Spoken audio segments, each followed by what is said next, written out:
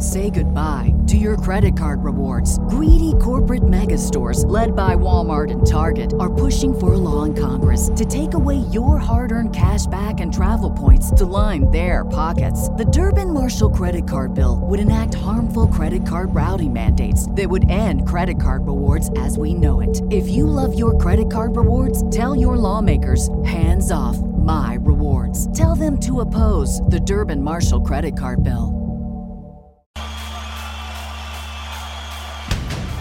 Welcome to Drinking Bros, presented by GhostBed.com.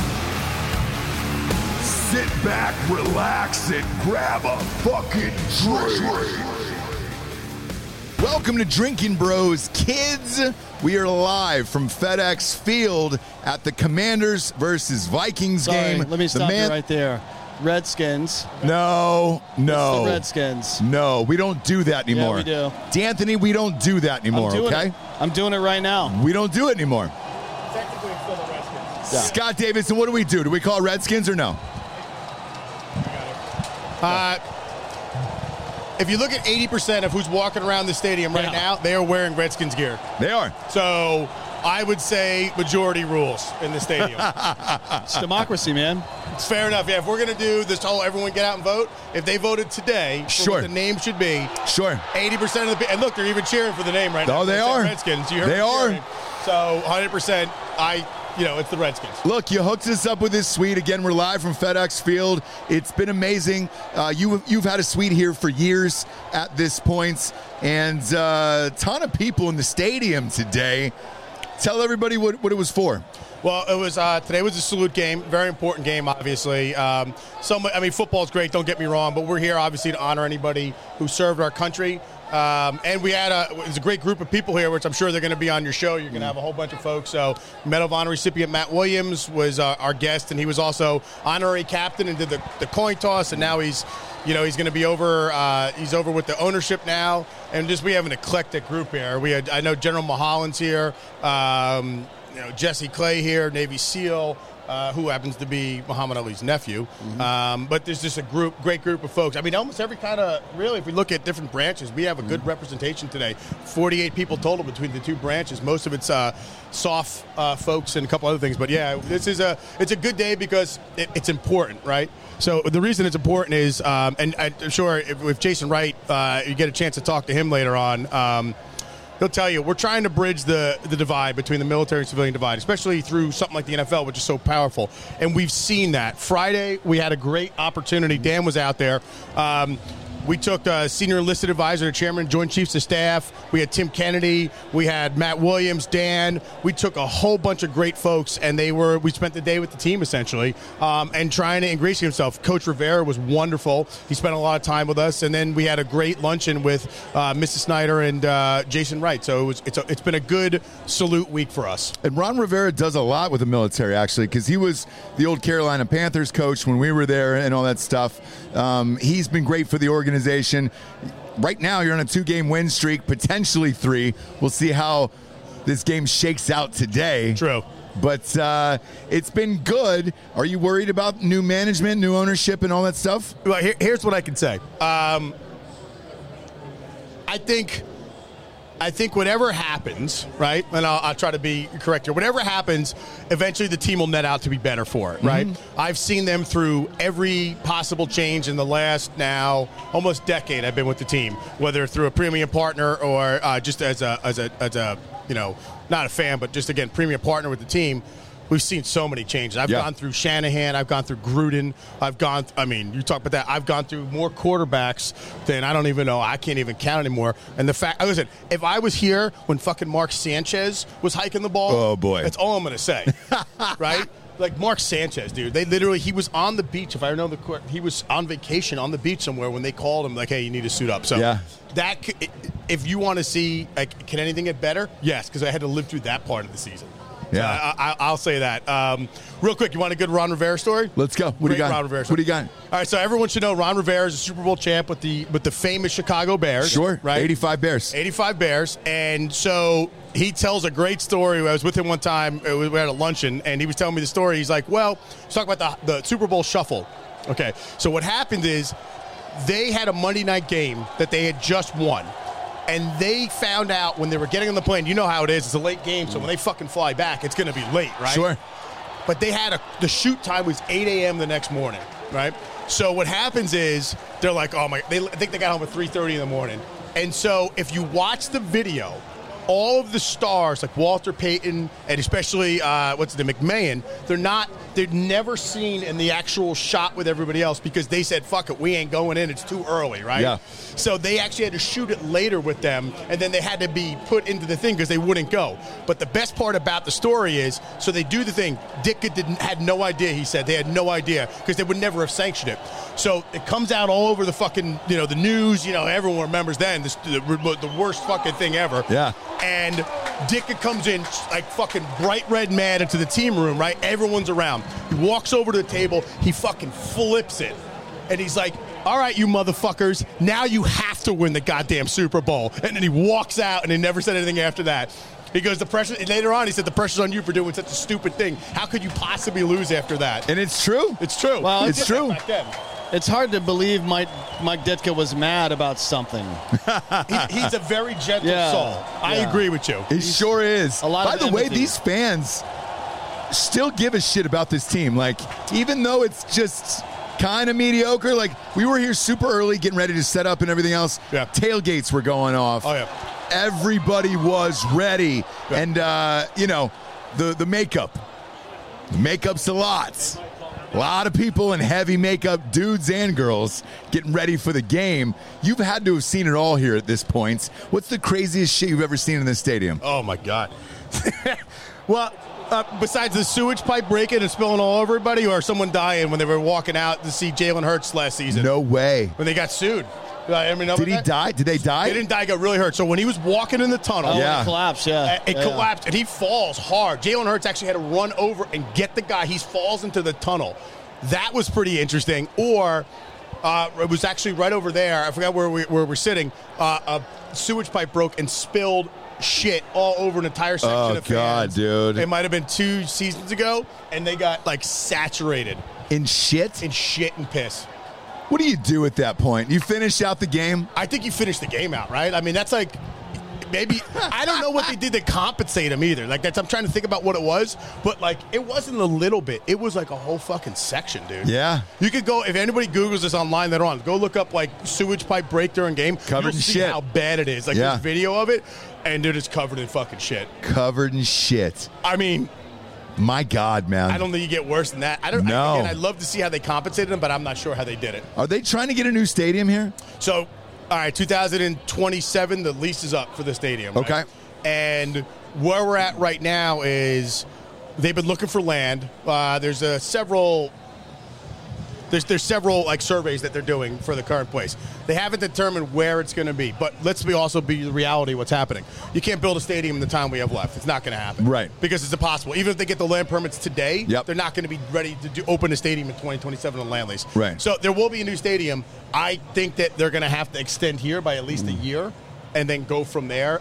I just don't see how you'll make that deadline. But there will be a new stadium. I have seen. Well, they're not even going to get a land deal done until the management changes, ownership changes. So. Yeah, that's why. So the other wrinkle is the ownership change, right? Potential. So that's going to change everything. I will tell you this though. I've seen the mock-up. They show me what it's going to look like. Yeah, it looks nice. It looks beautiful. Like if you think about LA and SoFi, it's going to be close to that. It looks a lot better than that bullshit they're building in Tennessee.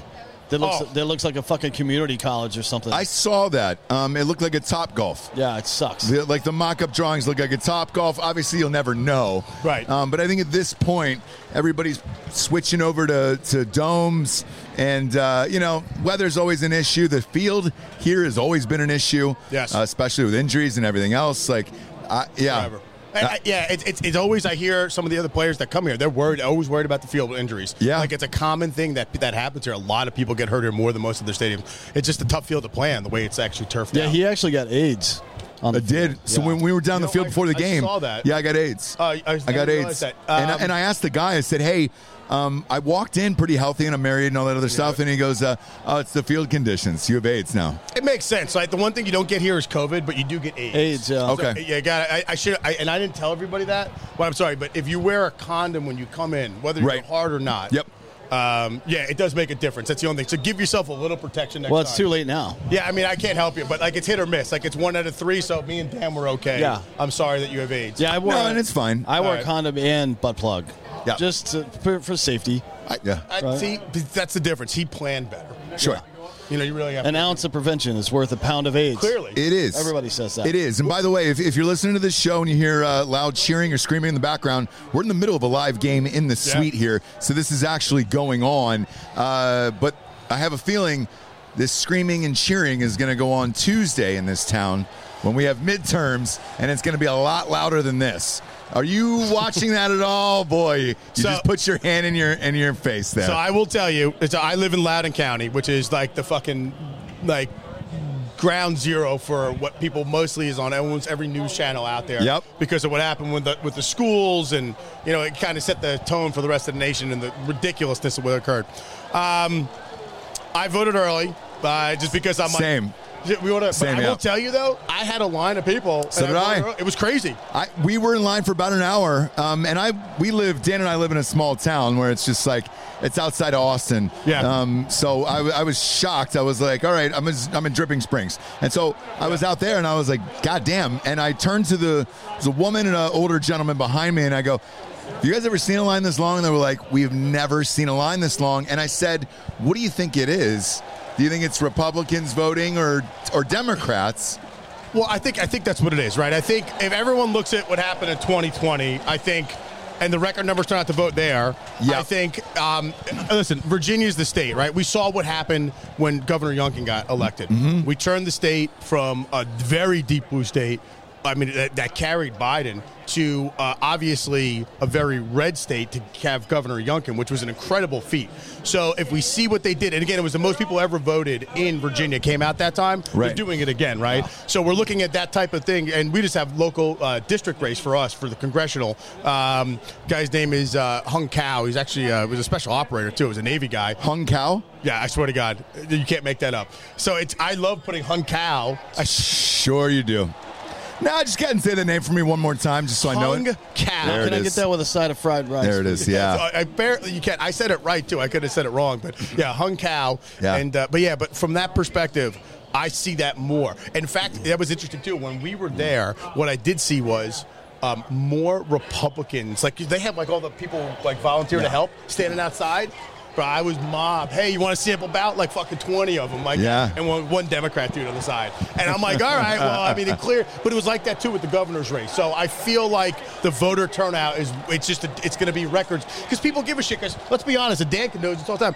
How many people used to care about a fucking school board election 5 years ago? Yeah. Right? Yeah. I mean, look at it that way. How many people, he's running. How many people would care about that? They didn't. Now it matters, especially with the way these assholes are in my kid's school. I know what my kid's growing up with this shit, right? Yeah. It's ridiculous what's going on. So, and here's something I want to say. This is an important thing. I see these commercials and everyone like, listen, it's not that I don't care. It's like I have an issue with whatever you're doing in your life, so that's fine. My kid is 5 and 8, right? The only thing they cared about today was having cake and drawing pictures, right? And, oh, my God, Daddy, when's My Little Pony coming out? Yep. There's no other fucking agenda. You want to know why? Because they're kids, and you should keep the innocence of the kid as long as you have, because it's an important thing. I 100% agree. I got 4 and 8 and a newborn, and it's the same thing where I've never been asked about sexuality, gender, nothing. It's like, hey, Dad, can I have candy? That's it. Hey, are we going to go to the movies? Hey, are we going to hang out? We're going to play baseball, soccer, whatever. That's it.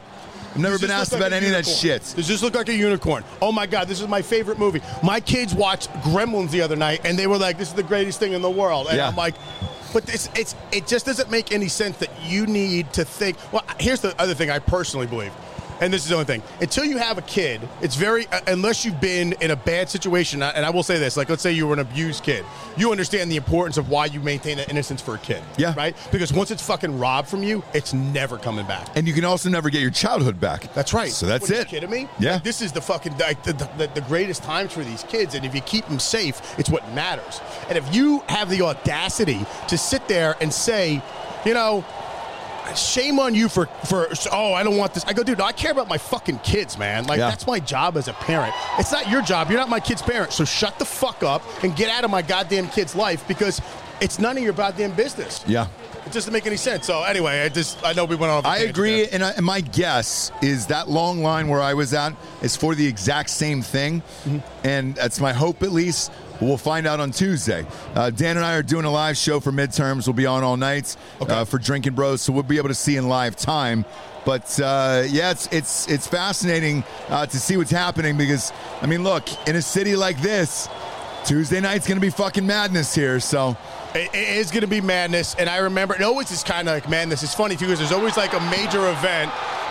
There's always a major event. They scored. There's always a major event that takes place. Like I remember when Trump was running for president on that 16th, we had a major team event. Ryan Kerrigan, who was playing at the time, he held this big golf thing at Top Golf. I remember it was that night. It just seems like it's a weird thing. There's always like a big thing that happens around that time with the team. Yeah. I don't know if it's a plan, but it's just the way it always goes. So I'm looking forward to what's going to turn out.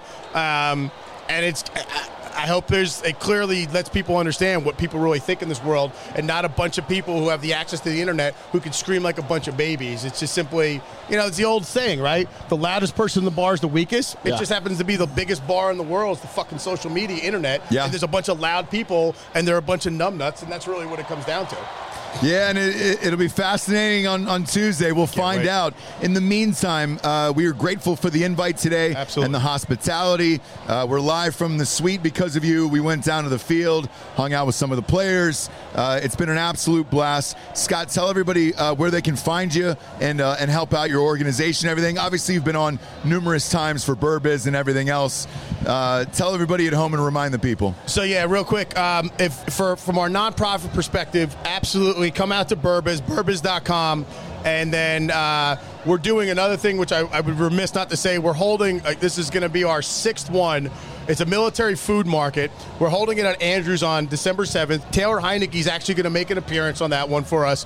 And we're going to, it's terrible we have to even do this, but we have to feed enlisted families. And we're going to be feeding enlisted families because... Just did one of these with Black Rifle in San Antonio about 3 weeks ago, I believe. We just did this. Evan came out, Matt came out, JT, Jay, everyone came out for that. But the reality is that over 40% now of active duty enlisted are on fucking food stamps or food insecure, I should say, right? And it's terrible. The stories that we're hearing, I have this woman, again, it seems to be the same scenario every time. She came up, she had a 2-year-old on her arm and an 8-month-old in her stroller, and she's married to an E4, and both kids are in cloth diapers. And she's like, I can't afford diapers. I can't afford baby wipes for my kids. Yeah. And she goes, it's that or I feed them. And so I have to wash a cloth diaper twice a day so I can get my kids to keep them healthy and sanitary. Well, I mean, what do? It's insane that we're here, and inflation has made it so much worse, but nobody's talking about that. So come out if you need it. Listen, don't think it's a handout. Don't think it's anything else. If you know somebody, on December 7th, it's going to be at the Common Center on Joint Base Andrews. It's free. We don't charge anybody anywhere. Come see Taylor Heineke. We're giving out toys for the kids. We're giving out, obviously, free food. We're giving out food packs, diapers, kids' clothing, sneakers, everything you can think of to help them out. And it's a part of it, right? We're here to support each other, and don't think that it's a handout and it's a bad thing that you come to this. Awesome. So we'll see everybody there. Awesome. Hey, thanks again. We appreciate the hospitality. We've had a blast here in Washington, and we'll see if they can get this dub today. All right. Fingers crossed. You guys are going to have a great day, and I always appreciate everything you do, especially Dan and Ross, and thank you for coming out. Absolutely. Cheers. We appreciate it. Thank you. All right, gentlemen. Good.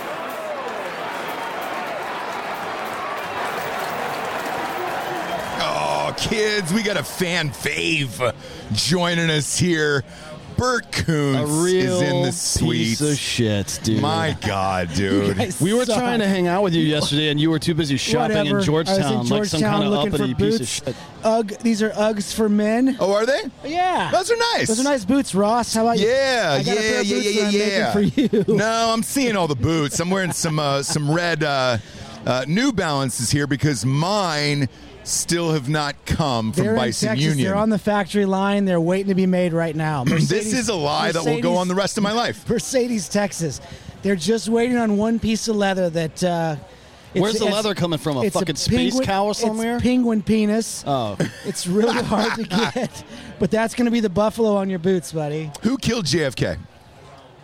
Oh, that's the CIA by far away. Oh, yeah, big time. Okay. CIA, yeah. I've I don't know the exact person, but it wasn't Lee Harvey Oswald. So the reason I'm asking this is I don't know who the exact person is who's going to make me these boots. And we're going to get the same answer out of you as who killed JFK. Because these boots have been an unsolved mystery for years, friends. Mark for my years. words, because one of your shitbag fans or listeners messages me at least once a week. I get probably a dozen a month. Ross wants his boots, and then I get about 30 comments a week. Ross's boots. Yeah. I'll get your boots 2023. Is the year of Ross's boots. I promise. That's not going to happen. Okay, Look, and that's a promise. Pinky. All right. You know what I did? Pinky it. You know what I did here, though? Pinky promise. Something that's real. What? Something about you, actually. Oh, God. Which is that you like to eat your pussy from behind. Dude, don't even start. What? That's what I heard. I'm. Is that not true? Is it not true, Bert? Make a what, grown Bert? man blush. Yes or no? Listen to me. Yes or no? I lead a simple, honest, decent life. I wake up in the morning. I chop wood. I go to the gym. Sure. I go to work. I go to the grocery store. I go home and I spend time with my girlfriend and her son. That's it. That's it. Sounds live like a a bunch of Nothing bull else. to me. Happy life. And at what point during that whole process are you eating pussy from behind? That's what the fans want to know. They want to know. They want to know, Bert.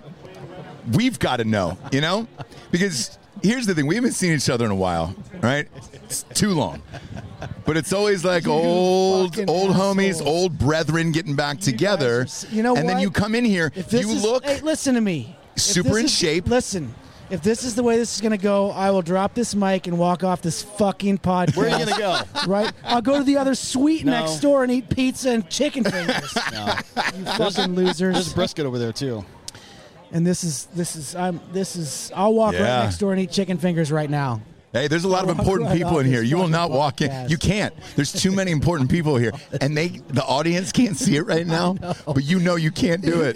If the You're audience, forced here. If the audience could see what's going on right now behind the cameras, it's actually pretty extraordinary. It is. Literally have a Medal of Honor recipient. Sure do. Standing here taking photos. This is pretty awesome. It sure is. All seriousness. So, but you can't walk out because of No, that. I can't.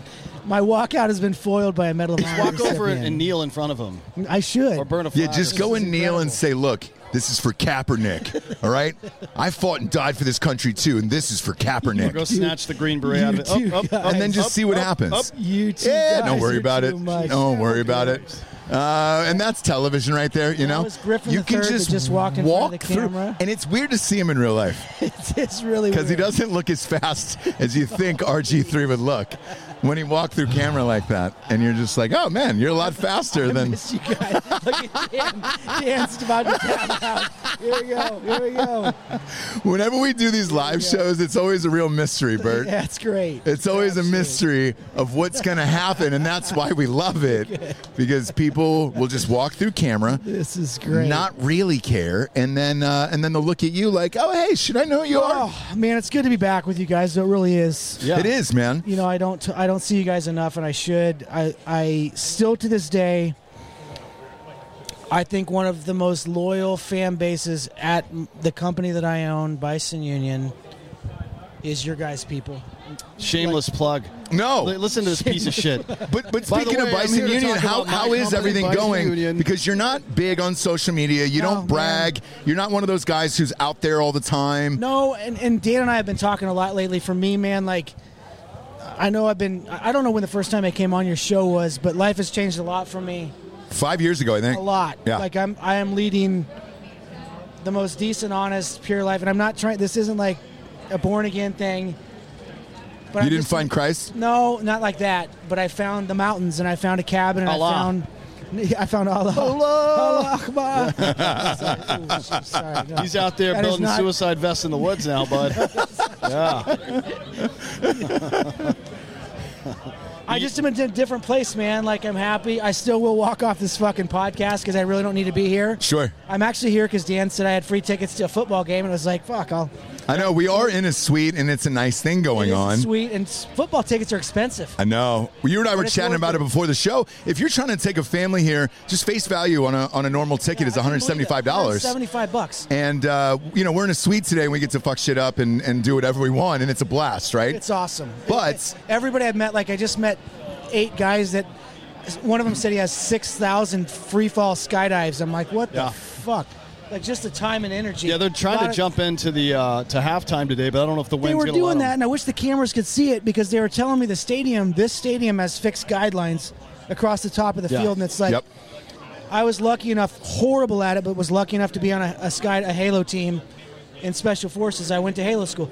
Horrible at it. Every time I went up in the plane, my palms would sweat. I hated fucking jumping out of airplanes. Were your knees weak, and did you crave mom's spaghetti? Were you nervous?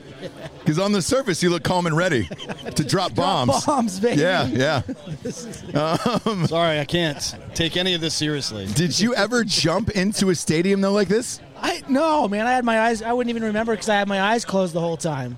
Really? No, dude, I don't like being up high. Even walking up to this sweet breeze looking over the edge of the stadium, and I'm like, I get sweaty palms, man. I'm just not that guy. Same, dude. I've got a fear of heights and needles. Some guys have that switch. We were talking about it next door.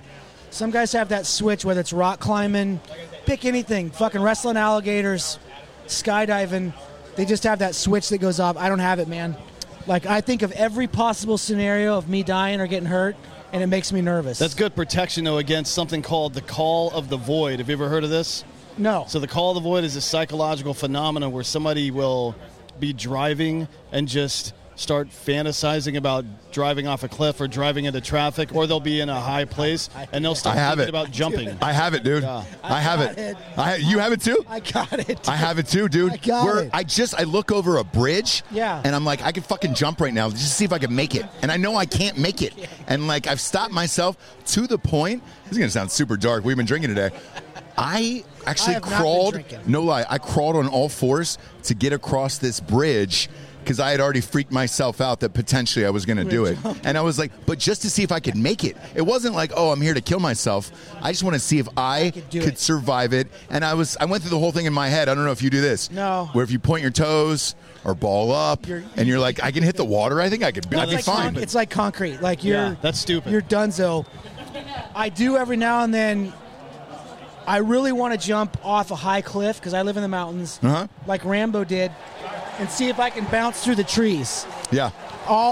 And I've been close, like by myself. I've seen dudes bounce around in trees off a shitty static line before. Yeah, like that. Yeah. Same thing. But I get close, man. Like I'm sitting there, sweaty palms, like I'm going to try this, and then I'm like, fuck, it's 190 feet in the air. Yeah. I'm going to die. Yeah. Don't do it. But I got it. The other one is punching people in the grocery store. You get that? Bro. I got that. Hey, and you know where I found out about all this stuff? This is a true story. George Clooney's got this fear where he's like, dude, I know I'm the biggest star in the world. Yeah. You know, at that time, and he goes, I always think of if I just said like the N-word and threw it all away, where because you know that would kill your career and your life, right? It's kind of the same thing where you're just like, oh man. Like, what if he was just walking down a red carpet for Ocean's 11 and was just like, yeah, man, Don Cheadle, and then boom. Have you ever been walking in public and there's a family with a couple of, like, toddlers, and they're not paying too much attention? It's like, I can push this kid right over right now. I'm like, oh, sorry, backed into him, but you really give him a good... So I think about that all the time. I don't think about it with a toddler, but like an old lady in a subway in, like, New York City where you're just like, man, one harsh shove... And then cack. But what happened? What'd you do? What'd you do? Why did you do that? And there's so much panic, and then you're like, I don't really know. Boy? I don't know why I did that. Boy? Yeah. What did you do? What'd you do? Yeah. That was good. What did you do? Why did you do this? Yeah, so I think about that too, where it's just like, holy shit, we're in public. Like right now, there's probably, and they can't see this. Yeah. There's probably 40 people in this suite, right? Yeah.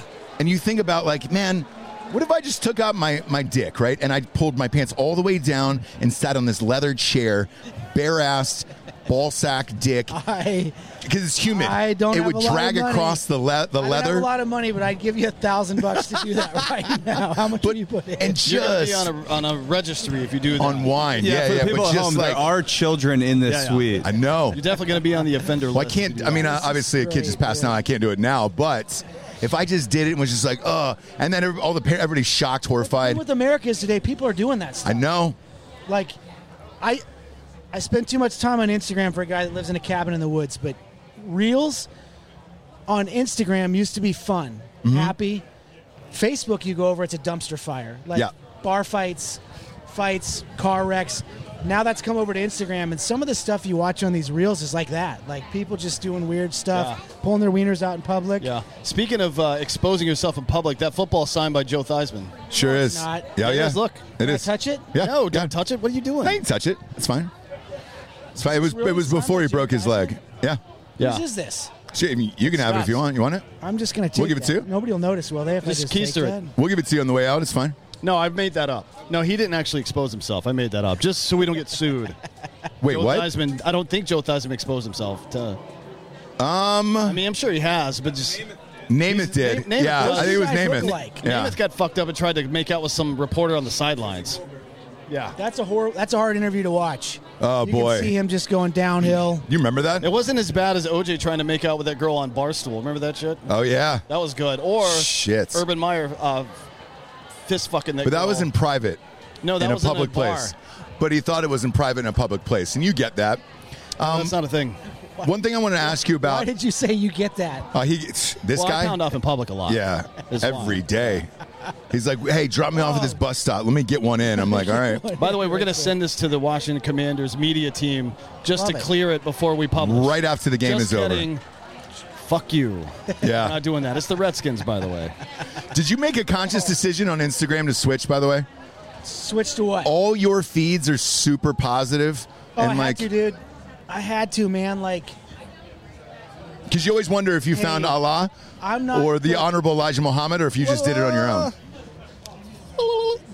This goes into a whole nother show. Now we're getting into Dr. Phil territory. But That's fine. Like, man, I was in a negative spot, dude. I know you guys have both been there. Like, Yes. Now we're all positive. man, HIV positive. Here's, and I don't. Wow. Again, I'm not Tony Robbins, but holy shit, is it a whole lot easier to be happy than it is to be unhappy? But you got to make the right choices. But like, yeah, you're right. People always. Man, I get asked that question a lot. Not like I'm anything special. People are asking me questions all the time. But the amount of people asking me about the same thing you did, like, whoa, your Instagram went from being angry and pissed off and tough and to being just straight positivity, man. Like, I've never been happier in my entire life, and you're correct. Like, I make a conscious decision when I wake up in the morning, is what I'm about to say going to help me or anybody else? And if it's not, then I try not to say it. Well, for me personally, like, I see so much negative, awful shit on social media. It's all day. That it's refreshing to start seeing accounts like post positive messages or like, hey, because you have this phrase at the end of that you sign off with. I don't know if that's intentional either, of like, Yeah. it's a good day to be alive. Don't fuck it up. I tell myself that no less than 100 times a day, like, don't fuck it up. Don't fuck it up.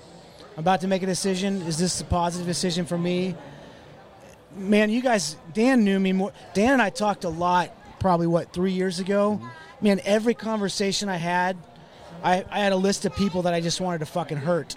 And I would talk to him. Dan probably got tired of hearing about me talking about the same motherfuckers that I blamed for shit in my life, but I brought them into my life. Mm-hmm. And, you know, I'm not going to go into it because these are people that we all know. Some of us, we know, the three of us know some of these people. Sure. But, man, like, every conversation I had with Dan was like, fuck that motherfucker, fuck them, fuck this, that situation, me, pity, whoa, whoa, whoa. Not a victim, but just blaming other people that I brought into my life for my problems. Man, I brought them into my life. So, you know, Dan and I talked a lot in the last, month and a half. I got rid of about 90% of the people in my life, and I've never been so happy. I kept the good ones, who I think is good. Well, the last... I don't know if you've been at that period in your life. 100%. Where you're just like, man, everything I'm doing is a bit of a lie, and I look happy all day long, and I'm not happy at home at night or when I'm in the shower or by myself. You can't lie to yourself, man. You can't. You can lie to everybody in the world, but you can't lie to yourself. And I got to a point where I was lying to myself, trying to. It's a fucking miserable place to be. And about 3 years ago, I woke up, and it cost me my 3 best friends, my company at the time, almost my house, my marriage. It didn't cost me my marriage. I should have been divorced 10 years ago. That's not an ugly statement. Sometimes you get with the wrong person.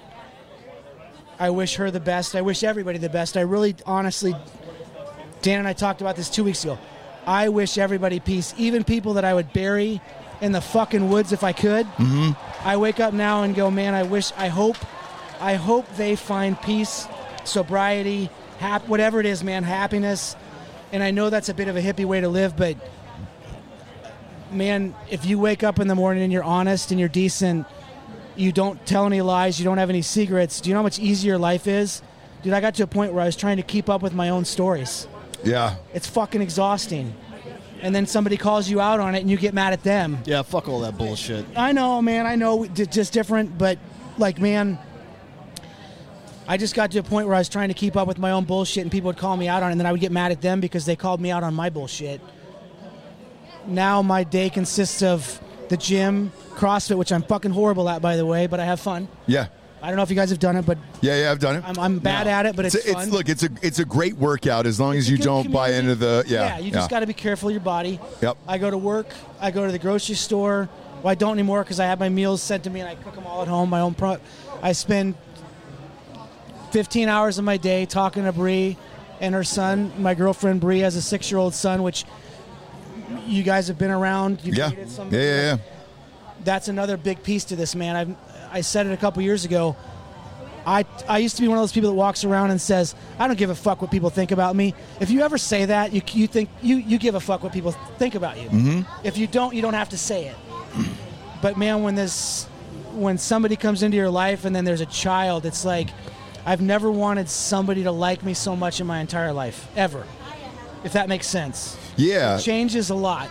Well, not only that, but at 6, because, having kids that age myself, like, they don't know anything else other than love, other than the person that is with them. That's it. And if they care, and if they're interested in the things they do and want to hang out and play and all that stuff, and that's all that really matters. Dude, that's it. When a 6-year-old kid says, do you want to play with my train set, and you ignore him for a second, or I'm busy, hang on, and then they ask you again, for me, the world stops. It's like, okay, sorry I didn't come over the first time and play with your train set and hang out with you or go outside and ride dirt bikes. But where I'm going with that, you asked about positivity. Yeah. Bree and Dean changed my whole life is on another trajectory that I wish I would have been on 20 years ago, 10 years ago, but it is what it is. But you can't control that stuff. No.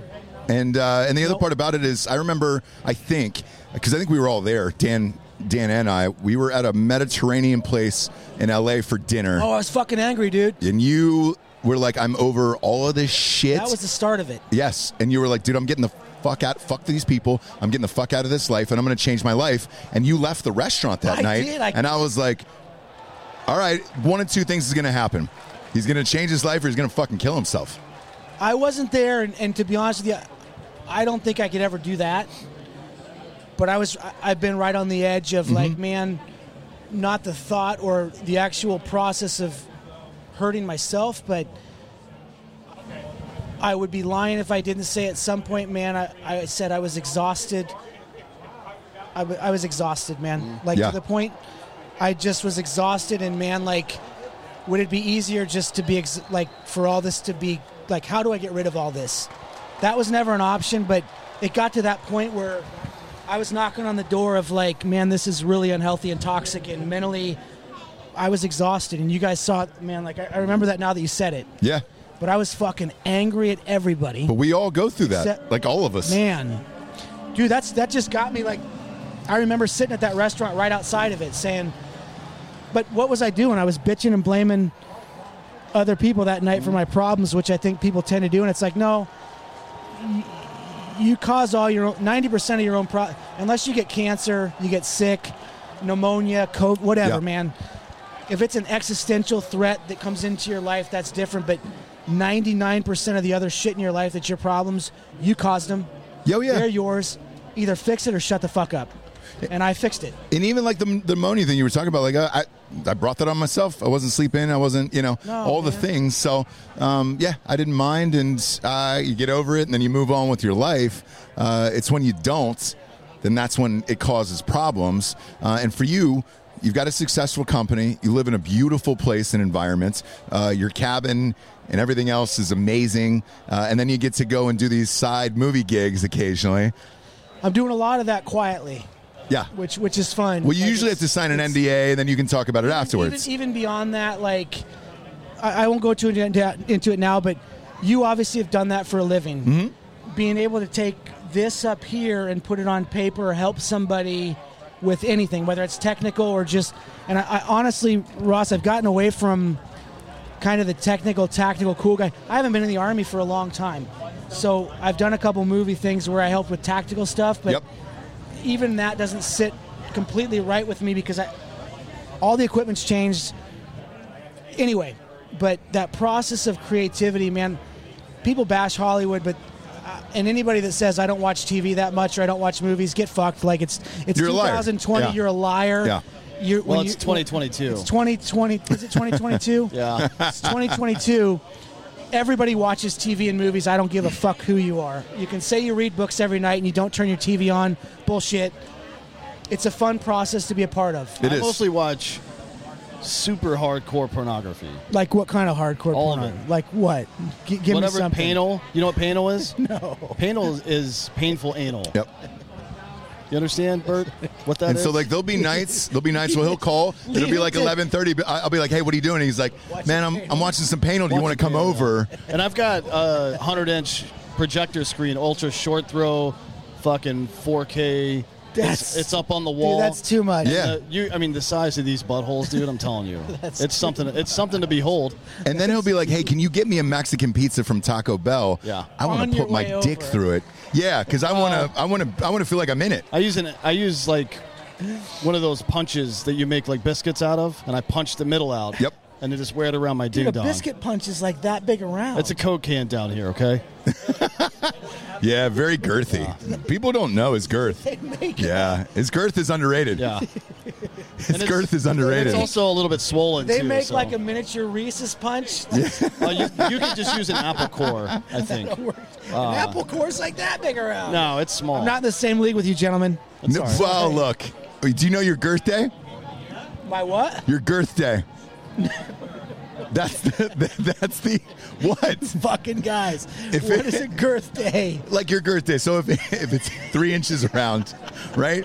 Maybe 26 centimeters, then it's 326, and it's March 26th. That's your girth day. Say this again. Yeah. Say the formula again. You put I'm not smart. so what you do is you put a tape measure around your cock, Yeah. and you measure it, and you're like, all right, great. If well, this I mean, is 3 inches, not a tape measure. You got to use a cloth. fabric. Yeah. I know what you're talking about. yeah. Yeah, the metal. Because you don't want to cut your ding dong. No. No, but if it's 3, then it's March, okay, and then you convert that obviously What's an average girth? Oh boy, I would say 2.5 for a lot of people. That seems small. It is, but that's most white men. 2.5 inches around. Yeah. Do you have a fabric tape measure now? Do you Not want with me, but to his- tape him off back there? His Whoa. mouth is exactly 3 inches around. Yeah. That ain't happening. He's got a beard. If he didn't have a beard, So whatever your girth day is, it's inches and then and centimeters. I got to check on this top out. of it. Yeah, for sure. Well, we got to get some more people through here.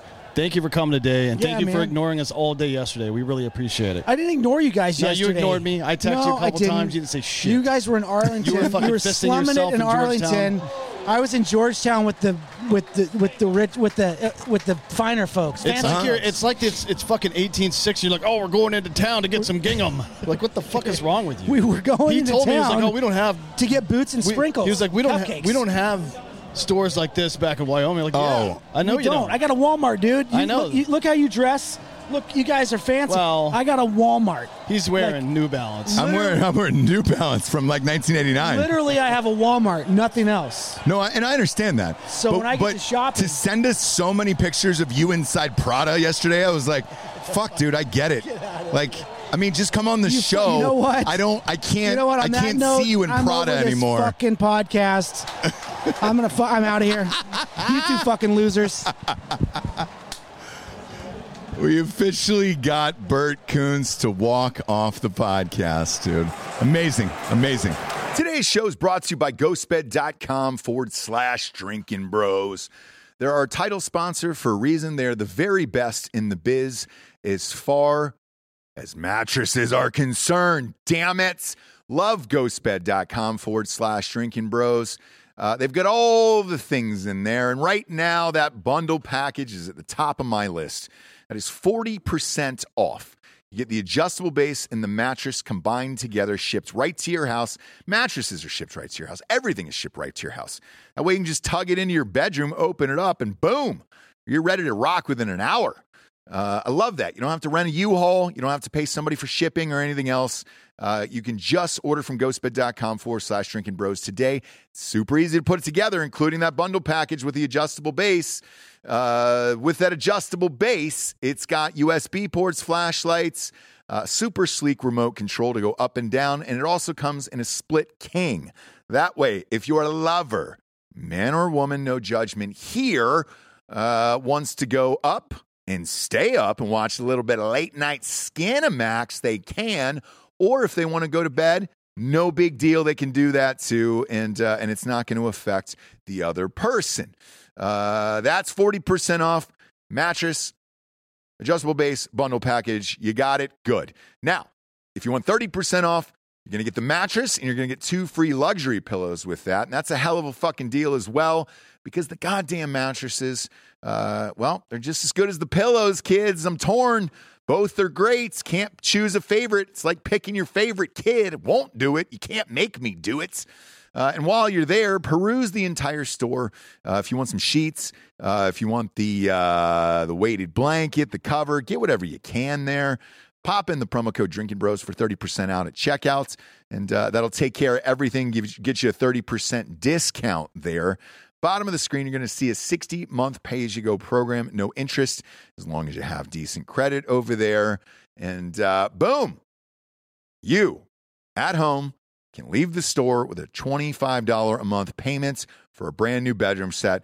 Pretty fucking rad deal. Go to ghostbed.com/drinking bros. Next up, this episode is also brought to you by EuroOptic.com. For over 20 years, EuroOptic has been supplying premium optics, firearms, hunting apparel, and outdoor gear to individuals around the world. EuroOptic is a veteran-owned company based in Montoursville, Pennsylvania. Delco says it's beautiful there, and they're a dedicated team of customer service and sales reps. They're all composed of hunters, shooters, and outdoor enthusiasts, all with firsthand knowledge of the gear they offer. If you're familiar with EuroOptic, then you already know they have the faster shipping than anyone else in this whole goddamn world. With their red shipping, you will get your purchase shipped the same day. It'll be on your doorstep within 1 to 2 days for free. That's right. They'll ship it on the same day. It'll be on your doorstep in 1 to 2 days for free. Just look for the red logo on most of their optics and gear. And just in time for deer season, EuroOptic is offering our listeners a discount on Vortex products for the month of October. Just use the promo code DB10 to save 10% on all regular price Vortex products. EuroOptic and Vortex are supporting us, so we ask you go and support them, or at least just show them you're listening by heading over to EuroOptic.com/drinkingbros today. Next up, we got Babbel, language for life. Right now, get up to 55% off your subscription when you go to babbel.com/drinkingbros. That's BABBEL.com/drinkingbros. If you're like me and there's a foreign language that you regret not learning in school, not for me, it's Spanish. I learned it. I'm fluent. Sorry, nothing I can do about it. Maybe it was French, okay? Maybe it was for me. I'm not going to tell you. It's never too late to start with Babbel. Babbel is the language learning app that has sold more than 10 million subscriptions. Thanks to Babbel's addictively fun and easy bite-sized language lessons, you can finally cross learning that new language off your list. I know Dan has been taking French and I believe Spanish. I think he's planning Italian. I think he's just planning on just ending it overseas. I'm going to come home and it's going to be like Good Will Hunting. He's not going to be there anymore. He'll be over speaking fluent Italian somewhere, living over there in a villa. With Babbel, you only need 10 minutes to complete a lesson, so you can start having a real-life conversation in a language in as little as 3 weeks.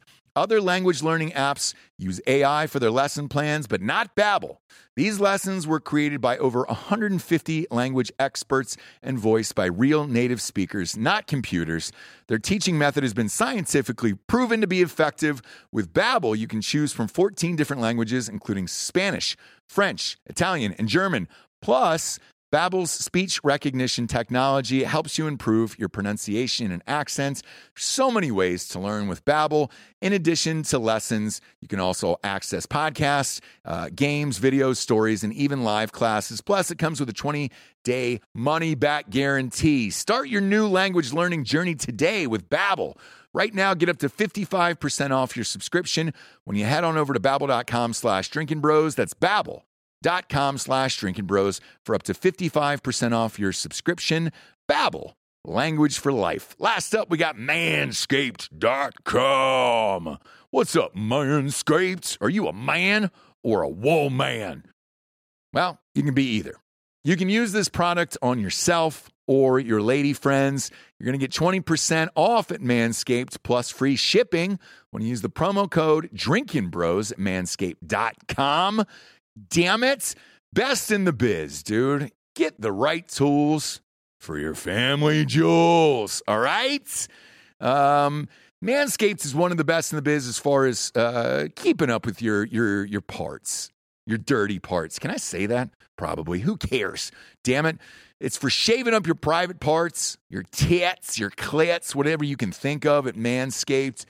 They've also got a nose hair trimmer and an ear trimmer as well. And they've got all the bells and whistles there over at manscaped.com. And it's the best in the biz, dude. If you're out there and you've been to somebody else's house and they don't have Manscaped, it's kind of creepy, right? Don't think I've ever seen it in real life. And if I do, then I don't trust them. Is that weird? I don't trust anybody who's not using Manscaped on their body to shave up all their parts. It's good for everything, damn it. They've also got boxers, a nice little DOP kit there. That Lawnmower 4.0 is one of the best in the biz. Head on over to manscaped.com today. Use promo code DrinkinBros for 20% off and free shipping. That is free shipping at manscaped.com. Use the promo code DrinkinBros for 20% off over there.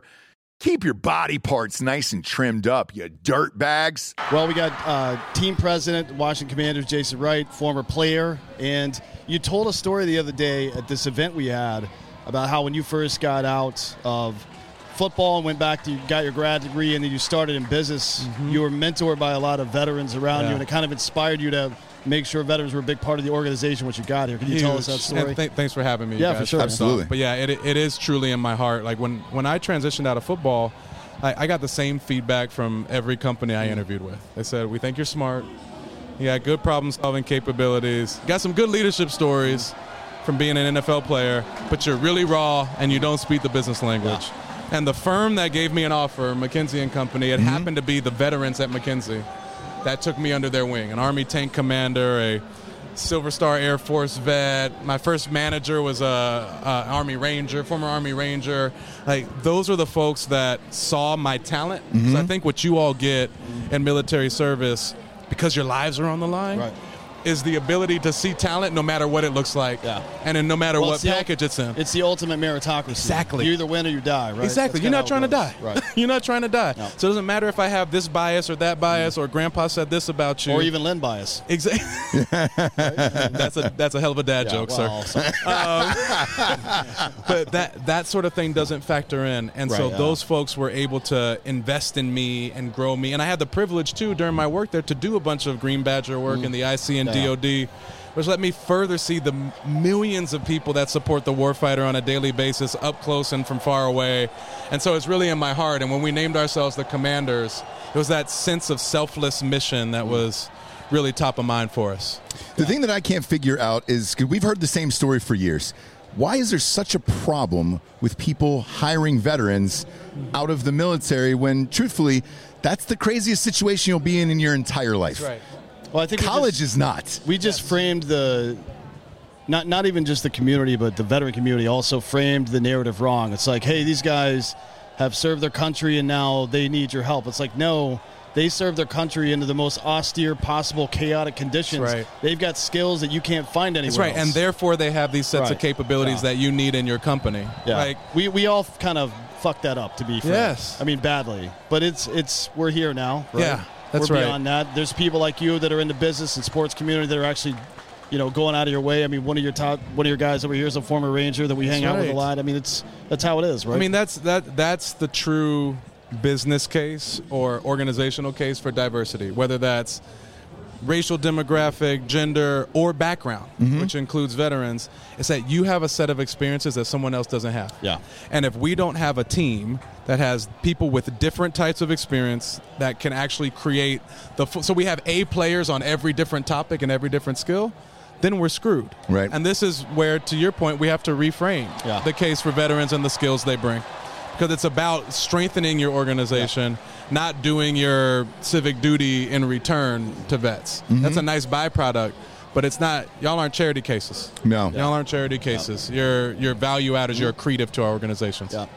Well, we appreciate you taking the time out to come on today and tell your story, and also absolutely all the stuff you do for vets. Really. Yeah, and last question for you here, if you don't mind, dealing with adversity, not only in military, in the battlefield, and everything else, has to carry over into what you're doing today, especially with everything that's going on within the Washington Commanders organization. You guys have had a name change. That's right. Potential, rumors are out there for a potential new ownership.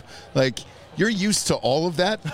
Not used to it, but I do have some pattern capable. recognition. Yeah, I do have some pattern recognition. I think one of the things you get in some of the environments I've operated in is you're able to focus on the few things that matter, try to tune out the noise, and take something that's massively complex and try to simplify it into a set of bite-sized decisions. And that's the only way to progress. And I think what that does for the organization, and maybe this is what I do more than anything, is bring calm out of chaos and give people clarity and direction so they don't feel blown about by the wind. And that's what gives me confidence we'll get to a good outcome. And I think that's what the organization needs right now is somebody to be calm during this chaos and say, hey, no matter what, it's about what we put on the field. Doesn't matter who's in the owner's box. Doesn't matter about the name change. The fans will get over it eventually and everything else. And we'll still be the same team that you knew and loved. And hopefully you guys can bring a Super Bowl championship back to D.C. again. Getting in the end zone here. Exactly. Help a ton. Exactly. Hey, well, thank you for your time. Of course. We know you're a busy man. Thanks. I appreciate you stopping by Drinking Bros, and continued success and good luck with the organization. Of course. Thanks for having me, guys. Thank you, sir.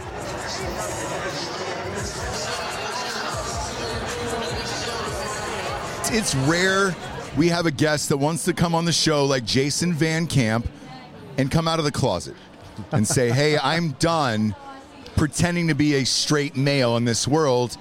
I'm ready to come out and be a gay man. And Jason, welcome to the show. How are you? No, that's not what it was. Oh, that wasn't? No, he's here to promote his charitable foundation. Oh, shit. Who was that then? That was Scott. Yeah. Oh, another guy. Okay. Okay. You guys all look alike. You know? Come on next show. Yeah. Okay. Great. I will ask him about his homosexuality after this. Sorry, man. I apologize. It's all right. I thought about it, and I was like, you know what? I'm going to go hetero for a little bit longer. Yeah. So we'll be okay. Yeah. What's your over-under on that? 5 years, you think? You know what I hear? I mean, inflation, right? The economy's bad. It is. So it's probably going to... Gotta do what you gotta do, brother. You have to move it to the left. Yeah. Gotta do what you gotta do. Yeah. Yeah, so, well, listen, thanks for having me on the show, first off. Yeah, absolutely. It's an honor to be here. Absolutely. Yeah, I'm surprised we haven't hooked up before because we've been running the same circles for fucking years. I know, it's now. insane. It's insane. It kind of feels like that's my lot in life, man. Like running the same circles, but nothing ever comes of it. No results. So here we are. We're going to do some stuff. We're going to have a lot of fun. We're going to help a lot of veterans. Cheers, man. And you got a book out? No, yeah. Well, yeah, you do, but before the book, I want to talk about tell us about Warrior Rising and what you guys do. Hell yeah. So Warrior Rising, I started about 7 years ago. It's a nonprofit. This is after you left. So I retired at 15 years in the military, early retirement, medical thing. I started having really significant tonic-clonic seizures and back issues, and my unit was like, hey, man, you can't jump, you can't shoot, you can't even drive yourself to work, man, so we're going to have to let you go, and we'll take care of you when we do. And so they did, and I asked myself the same question all vets ask, now what? What am I going to do with myself? And you were in 10th group at the time? I was in 10th group, and then I was at Yusufik, so I was at Bragg, getting taken care of by University of North Carolina Medical Center and things like that. So I started a nonprofit called Warrior Rising because I wanted to continue serving, I wanted to continue helping my fellow veterans. And what I found out was guys were telling me, hey, I want to find my purpose again, but all these nonprofits are taking me hunting and fishing, building homes for me. That's all well and good. That's great. But I never asked for this stuff. And I enjoy hunting and fishing, but I come back home, nothing's changed for me. I just had one good day. And people were donating millions of dollars a year to help me have one good day. Mm-hmm. I want to have one great life. Jason, can you help me with that? Yeah, it's like the teach a man to fish thing. That's what it's all about. We want to, when we get done, we want to keep, I think we've been having this conversation a lot lately. We had it with Ben Kesling the other day. His new book's out. We've had it with a lot of people recently. Our ilk want to get out and continue finding a way to contribute.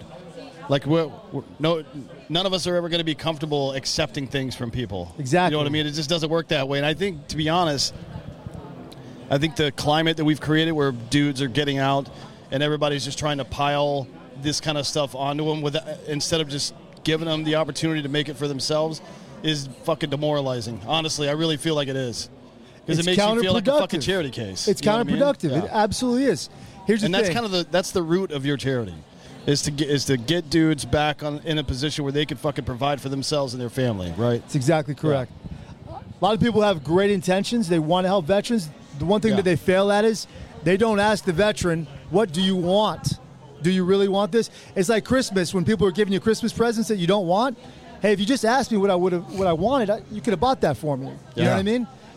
It's about teaching them how to fish. That's true charity. That's true. Education is where it's at.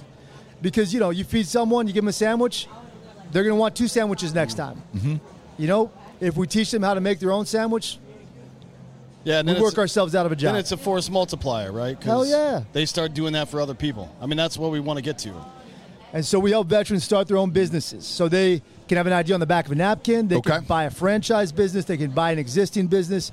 Or they might have a business and they're stuck. They need to scale. They don't know how. Come to us. We'll introduce them to investors, to potential clients. We'll give them a custom business suit, a website, a laptop computer, headshots, marketing videos, and then if you get invited to a business shower, you get a grant.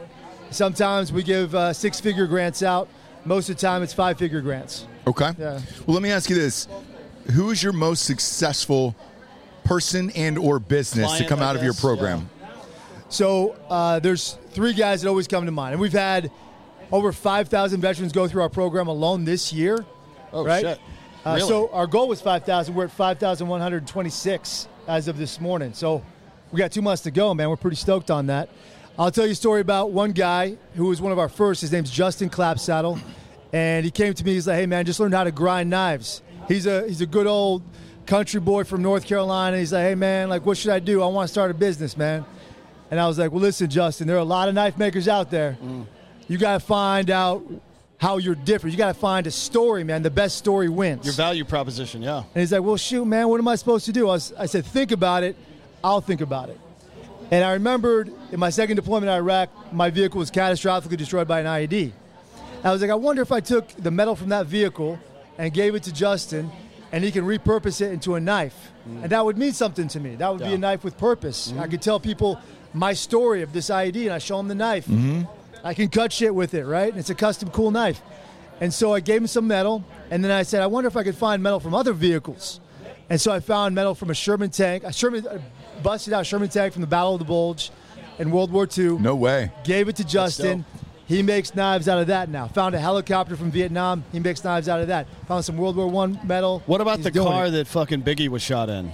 Ooh, that could be something Be special. nice. Or the Tupac, that Mercedes he got gunned down in. That'd be a nice thing, too. You can't tell me that knife wouldn't go for $2,500 bucks. Big time. Oh, yeah. More than that, shit. Yeah. Yeah, way more than yeah. that. But yeah, that's a good idea. I mean, some other companies have done similar things, like Brass and Unity uses reclaimed shell casings. Yeah. Combat flip-flops, they use the rubber for the tread on their fucking shoes and shit like that. Yeah, it's pretty dope. It's a good idea. The most profitable last year guy named Luke Simoner, he's a Marine, came to us with basically an idea, and he was our Napa, California champion. You said he's a Marine, so it's Marine. Like it's an edible crayon. We do have edible crayons. We do. Frank Mental. Crayons ready to eat. You met Frank in the mix. Yeah. So stupid. It's funny though. I mean, he probably sells a shitload of them. To be honest, we had Grunt Style bought a bunch of them for him. So Luke, he teaches blind people. He trains blind people so that they have jobs. Like Daredevil? I wish. Is he daredeviling people? That son of a bitch. Is he daredeviling them, dude? Are they saving towns and cities? He's all over the WB now. Ben Affleck shows up from time to time for, the original. Jennifer Gardner's showing up out of the blue. But the thing that's cool about it is I saw him just a couple weeks ago. I'm like, how you doing, man? He's like, just got a valuation. I'm like, give me the good news. $22 million. Holy shit. A year and a half. Okay. Damn. So we have all the ADA requirements and the ADA equipment for blind people who can't walk, but there's nobody to ever guide you through that process on how to use it. You know what I mean? Like people, especially people who have become blind later in life, they have no idea how to do any of this shit. That's right. What's the point of having a tool you don't know how to use if somebody's not going to teach you how to fucking use it? And these are like really simple solutions to pervasive and complex problems. Ooh, well said. And that's how you make a business. Well right? said. That's how you do it. Well said. Yeah. And he's giving them purpose again. They have a job. They're happy with themselves. They're being productive. They're adding value in some small way. Yeah. Everybody wins. Yeah. Everybody wins. Have you ever thought about a seltzer company? I have not thought about that. What do you got in mind? Oh, boy. So we've got a big one. We can't drink it here because we're currently inside Washington Stadium. So Dan and I own a seltzer company, Hard AF Seltzer. We're going through the Series A raise right now, which is always a pain in the ass. Champagne problem to have. The product exploded off the show, and we're in 100 stores in Tennessee. Signed a deal with Total Wines, so we're in Florida as well. That just opened up this week. But then obviously, you go from hundreds of thousands of cans to millions of cans. Hell yeah. And that's quite a leap, right? Do you ever do anything like that? We do. So we'll help you with distributors, things like that. We've got a company called Cold Zero Spirits. They do vodka and whiskey out of Iowa. Cedar Ridge Distillery is the parent company. And so they help them with the distribution and everything. Zeros is the name of it? Cold Zero. Okay. Spirits. So like you go to the range and you have your Cold Zero. Yeah. And so the tagline is, it's your first shot, the Cold Zero stuff. Sure. So it's pretty cool. Yeah. Yeah. Ours is Hard AF Seltzer. And just going through the whole process and everything now, it's a bitch. And the interesting thing about what you do and everything else is like a lot of people just don't know going into it what it is. Now, both Dan and I have had other friends who have had RTDs and drinks and things like that. So we know kind of what it is, and it's fine, right? But the meetings are a pain in the ass and everything else. But a lot of people just don't even know how to get started. Do you guys do decks and all that stuff for your clients? Absolutely. Start from scratch. And I should clarify, veterans and their immediate family members. So we help spouses and the whole thing, too. So it's like USAA. What's that? It's like USAA. Like the entire family is eligible for that. The entire family is eligible. That's absolutely correct. Yeah. So you come to us, we vet you, make sure you are who you say you are. Sure. You go through an intake process. We give you access to a 40-video curriculum that we've created. It's professionally done. It's called the Warrior Academy. Translates the military decision-making process, MDMP, right into a business model. As you're going through this, we have weekly calls. First and third Wednesday is a coaching call, so customer service, answering specific questions for you. Second and fourth Wednesdays are a mentoring session. So we have PhD-level professors and university type of classes and keynotes and things like that for you about business so you can succeed. And it's intentionally difficult because a business is hard. Running a business is tough as hell. Very right? You can say fucking on this show. We don't give a shit. Say, tough as fuck. And if you think that the education part, the training part is too difficult for you, then that's a win for us. If you quit, just like in the SEALs or anything else, Rangers, right? Any selection, like if that's too hard for you, you're not going to make it for real. So you go through all that, then we have a master's program called Vet to CEO. It's a 9-week live interactive virtual course you go through, and then we'll select between 10 and 20 champions to come to a business shower. Our next one is November 11th, so next Friday in Salt Lake City, Utah. Following that, we're going to be in Iowa City on March 25th, first quarter. We'll be in D.C. third quarter next year, and then maybe Las Vegas next year. Okay. And how did you get hooked up with Scott Davidson and those guys? So I work my for-profit company. We do a lot of consulting, and I work for the Washington Commanders. Okay. And I was with Ron Rivera over the summer, doing some leadership assessments. They just scored, by the way. I want to see where they scored. Because they're my team, my hometown team. I've loved them forever. Did they return the kickoff? No, it was a touchdown. Heineke to Samuel. Ohio State. Samuel. Boom. There you Buckeyes, go. baby. Yeah, I love it. So Scott heard I was working with the Commanders. He's tied in with the Commanders. We linked up. We became best friends, and I started going to his events, so I've been pretty happy for it. That's awesome. Yeah. Because all of this is great. And everything that Scott does for veterans and everything else, and the Washington Commanders, it's been great to see in real life. Unless, we have a show and we get invited out to this stuff. Nobody really gets to see this behind the scenes, and it's cool, man. It's way cool. We're all super appreciative of Scott for having us out to do this. To me, people say, what are you most proud of? Honestly, I'm most proud of being a good dude. You know what I mean? Like when people say, oh, yeah, Van Camp, yeah, he's a good dude, man. I like him. To me, that makes me happy. Yeah. And, I always try to be a good dude for other people, and he's being a good dude to us, man. Yeah. That's awesome. Yeah. Well, look, we've enjoyed hanging out with you today. Tell everybody one more time where they can find your organization. And if they want to contribute to the organization as well, or if they want to become a client, that means you want to take advantage of his program, or if you want to contribute to it, go to warriorrising.com. .org, sorry, yeah. Thanks, Dan. Appreciate it. Yeah, man. So that's it, man. Time, talent, or treasure. You want to give us your time, your talent, or your treasure, warriorrising.org. Or if you're a veteran, immediate family member of a veteran, and you want to start a business, you need help with a business, franchise business, you want to buy a business, come to warriorrising.org. Find out all about us at that site. Happy to help. Happy to be here. Thanks for having me, guys. No, thank you for being here, man. We appreciate it. It was great hanging out with you down on the field earlier, man. Hell yeah, it is. Continued success. Hope we have a lot more events and fun in the future. Oh, yeah. Hey, we're here. If you're in Austin, hit us up. 100%. Awesome. Thanks, my man. Thanks, appreciate man. it.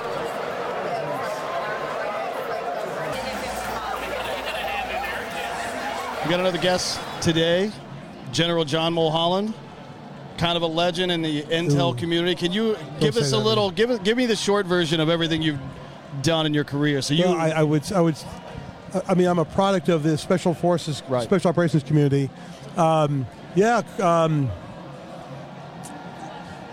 Initial infantry officer. Always wanted to be in Special Forces, Green Beret. Joined our regiment in '83, and I think you were you down at Gulick? You were down in Panama for a while, right? With the 20th? My dad was with the 20th back in the day. No kidding. That was my first assignment. 72 to 76. He was there before you, I believe. Yeah, that was my first assignment. 4th Battalion, 20th Infantry. Yeah, great assignment. Then there was an airborne unit down there as well. I moved over to them. And the School of the Americas was still down there at the time, right? It was. Until the 80s sometime, I think? Somewhere in the 80s, moved up. It's actually up here in the city now. Oh, it's in the city? It's not over Benning anymore? I think it's at Fort You're probably right. It probably still is at Benning. Yeah. There might be some detachments up here. So then you were in conventional Army for a while.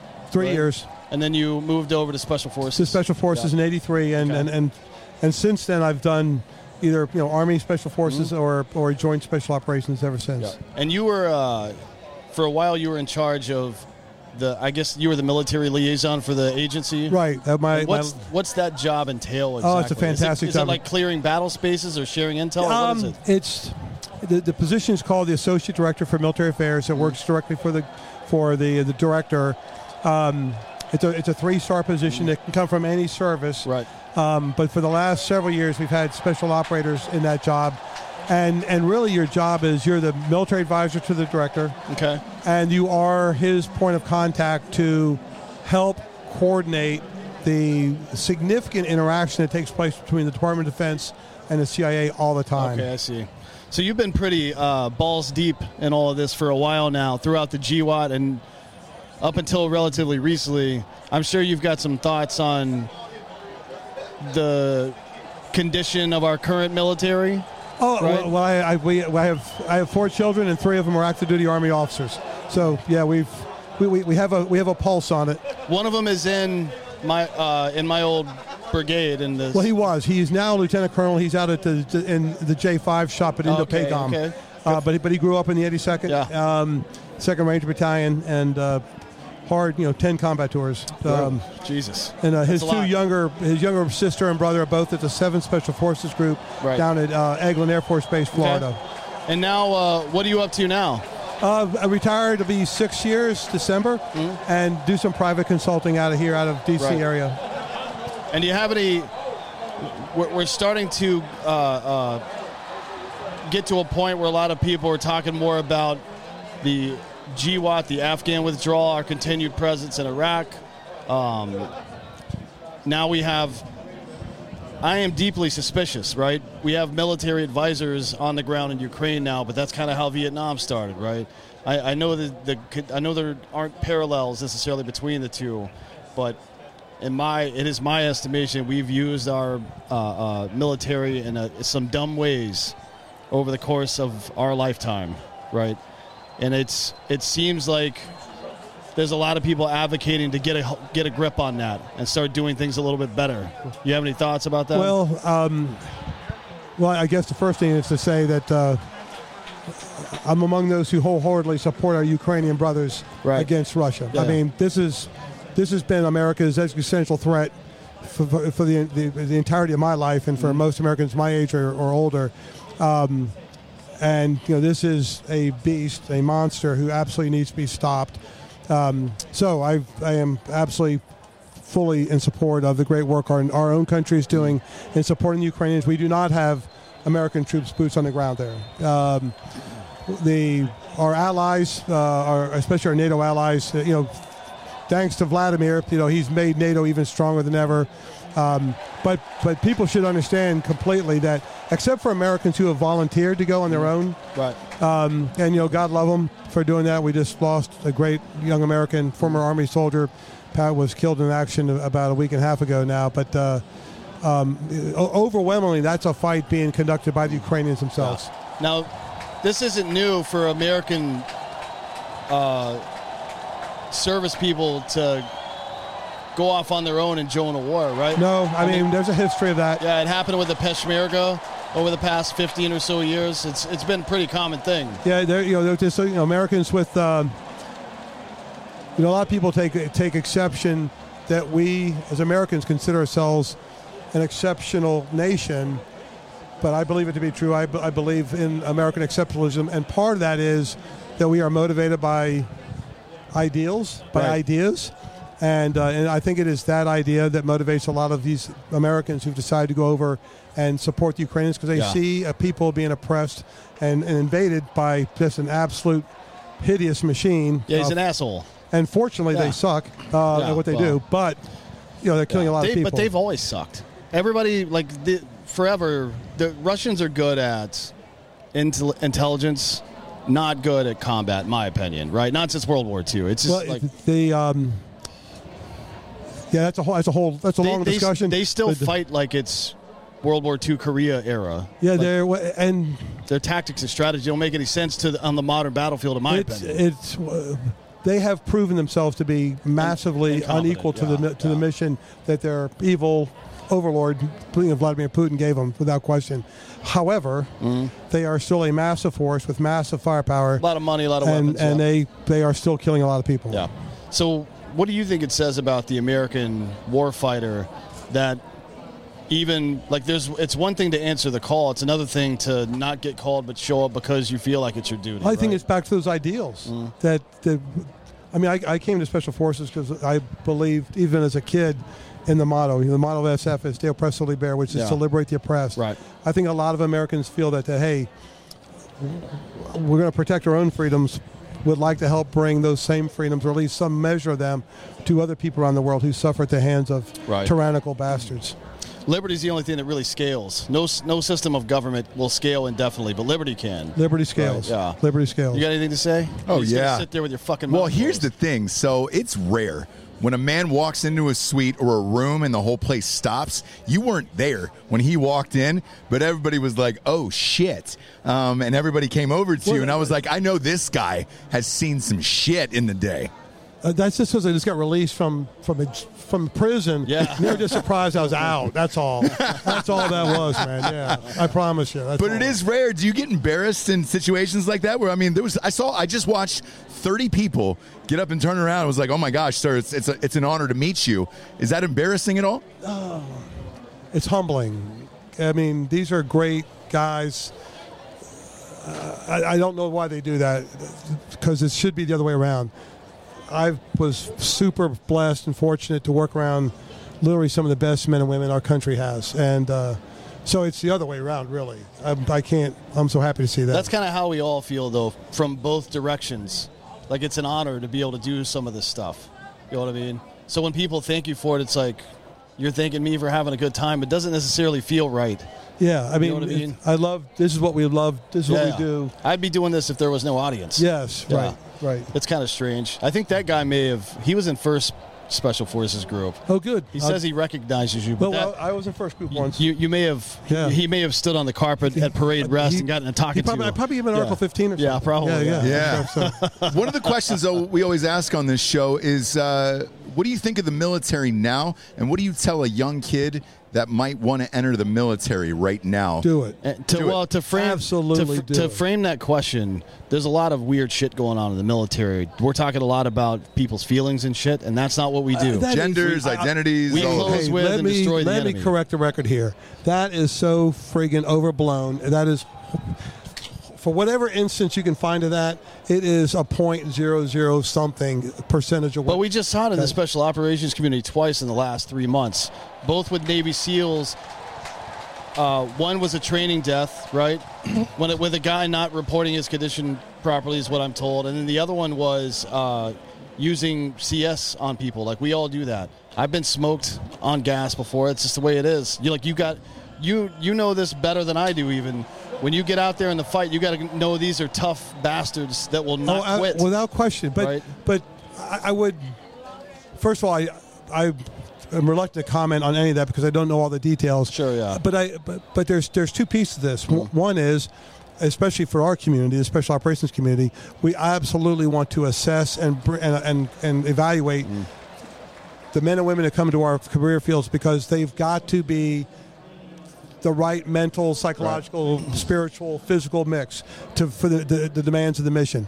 So we want to stress them, we want to test them to make sure they're the right fit for what we are.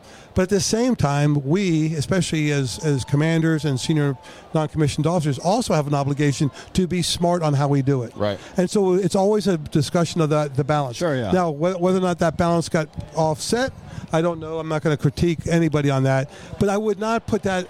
I would recommend not seeing that through the lenses of some of this culture war crap that's going on, which I think is absolute horse.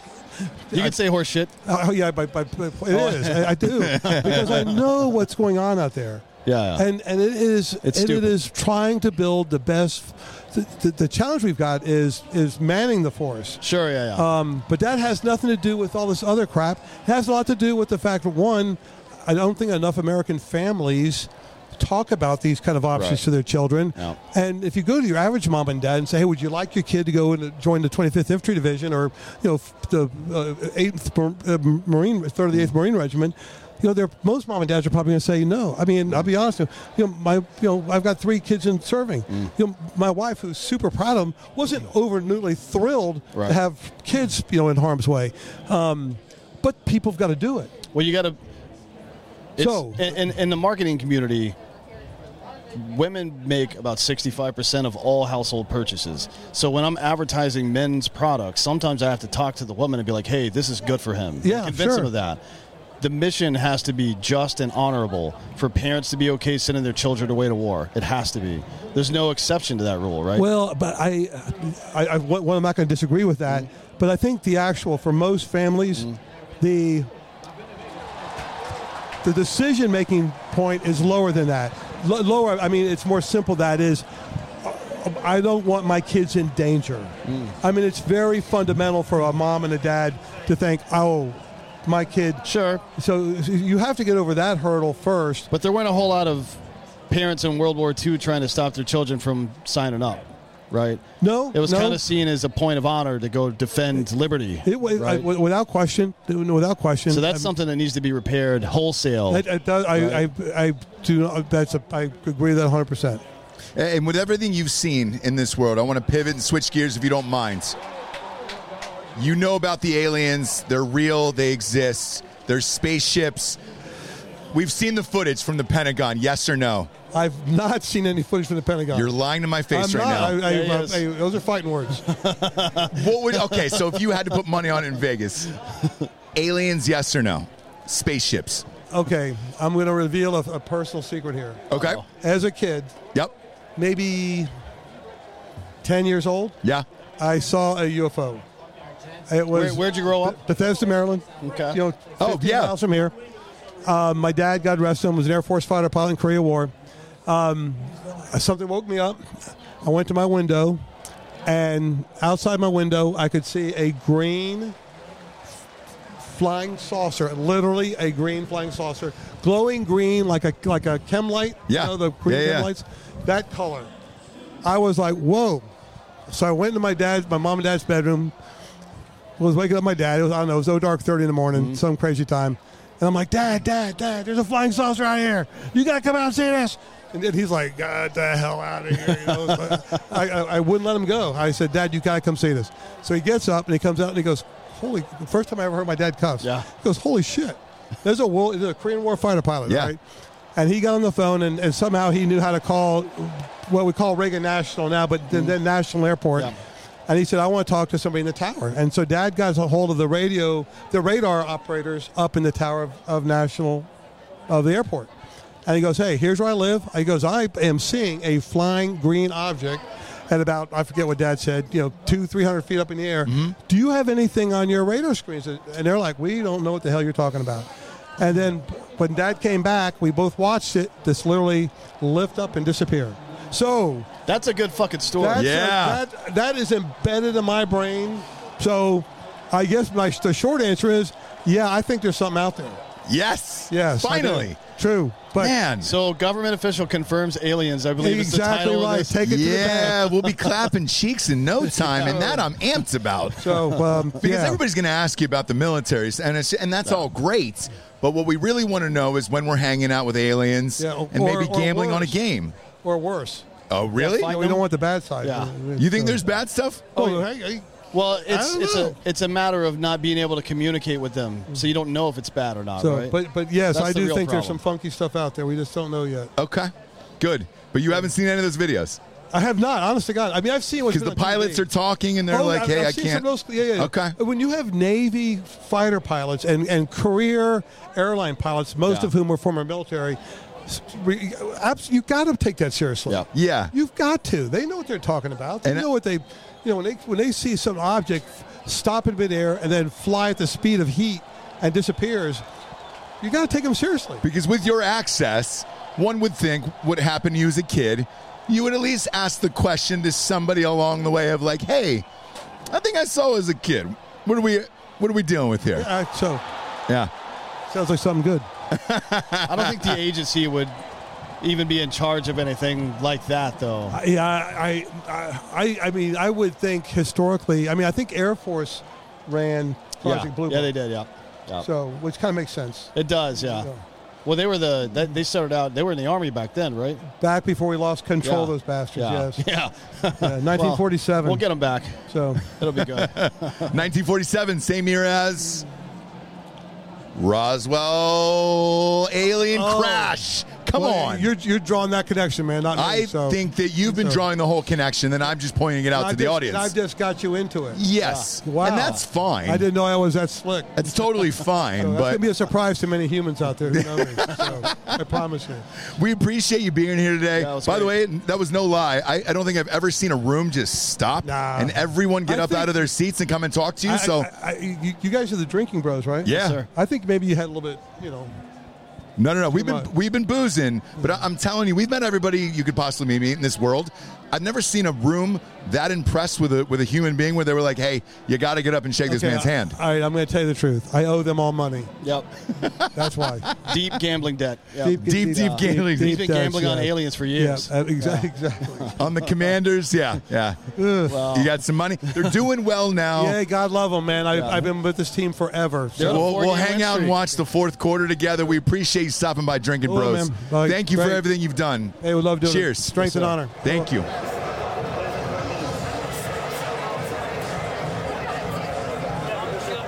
Up and he says my clap game's weak. Yeah, in reality, your clap is pretty brutal.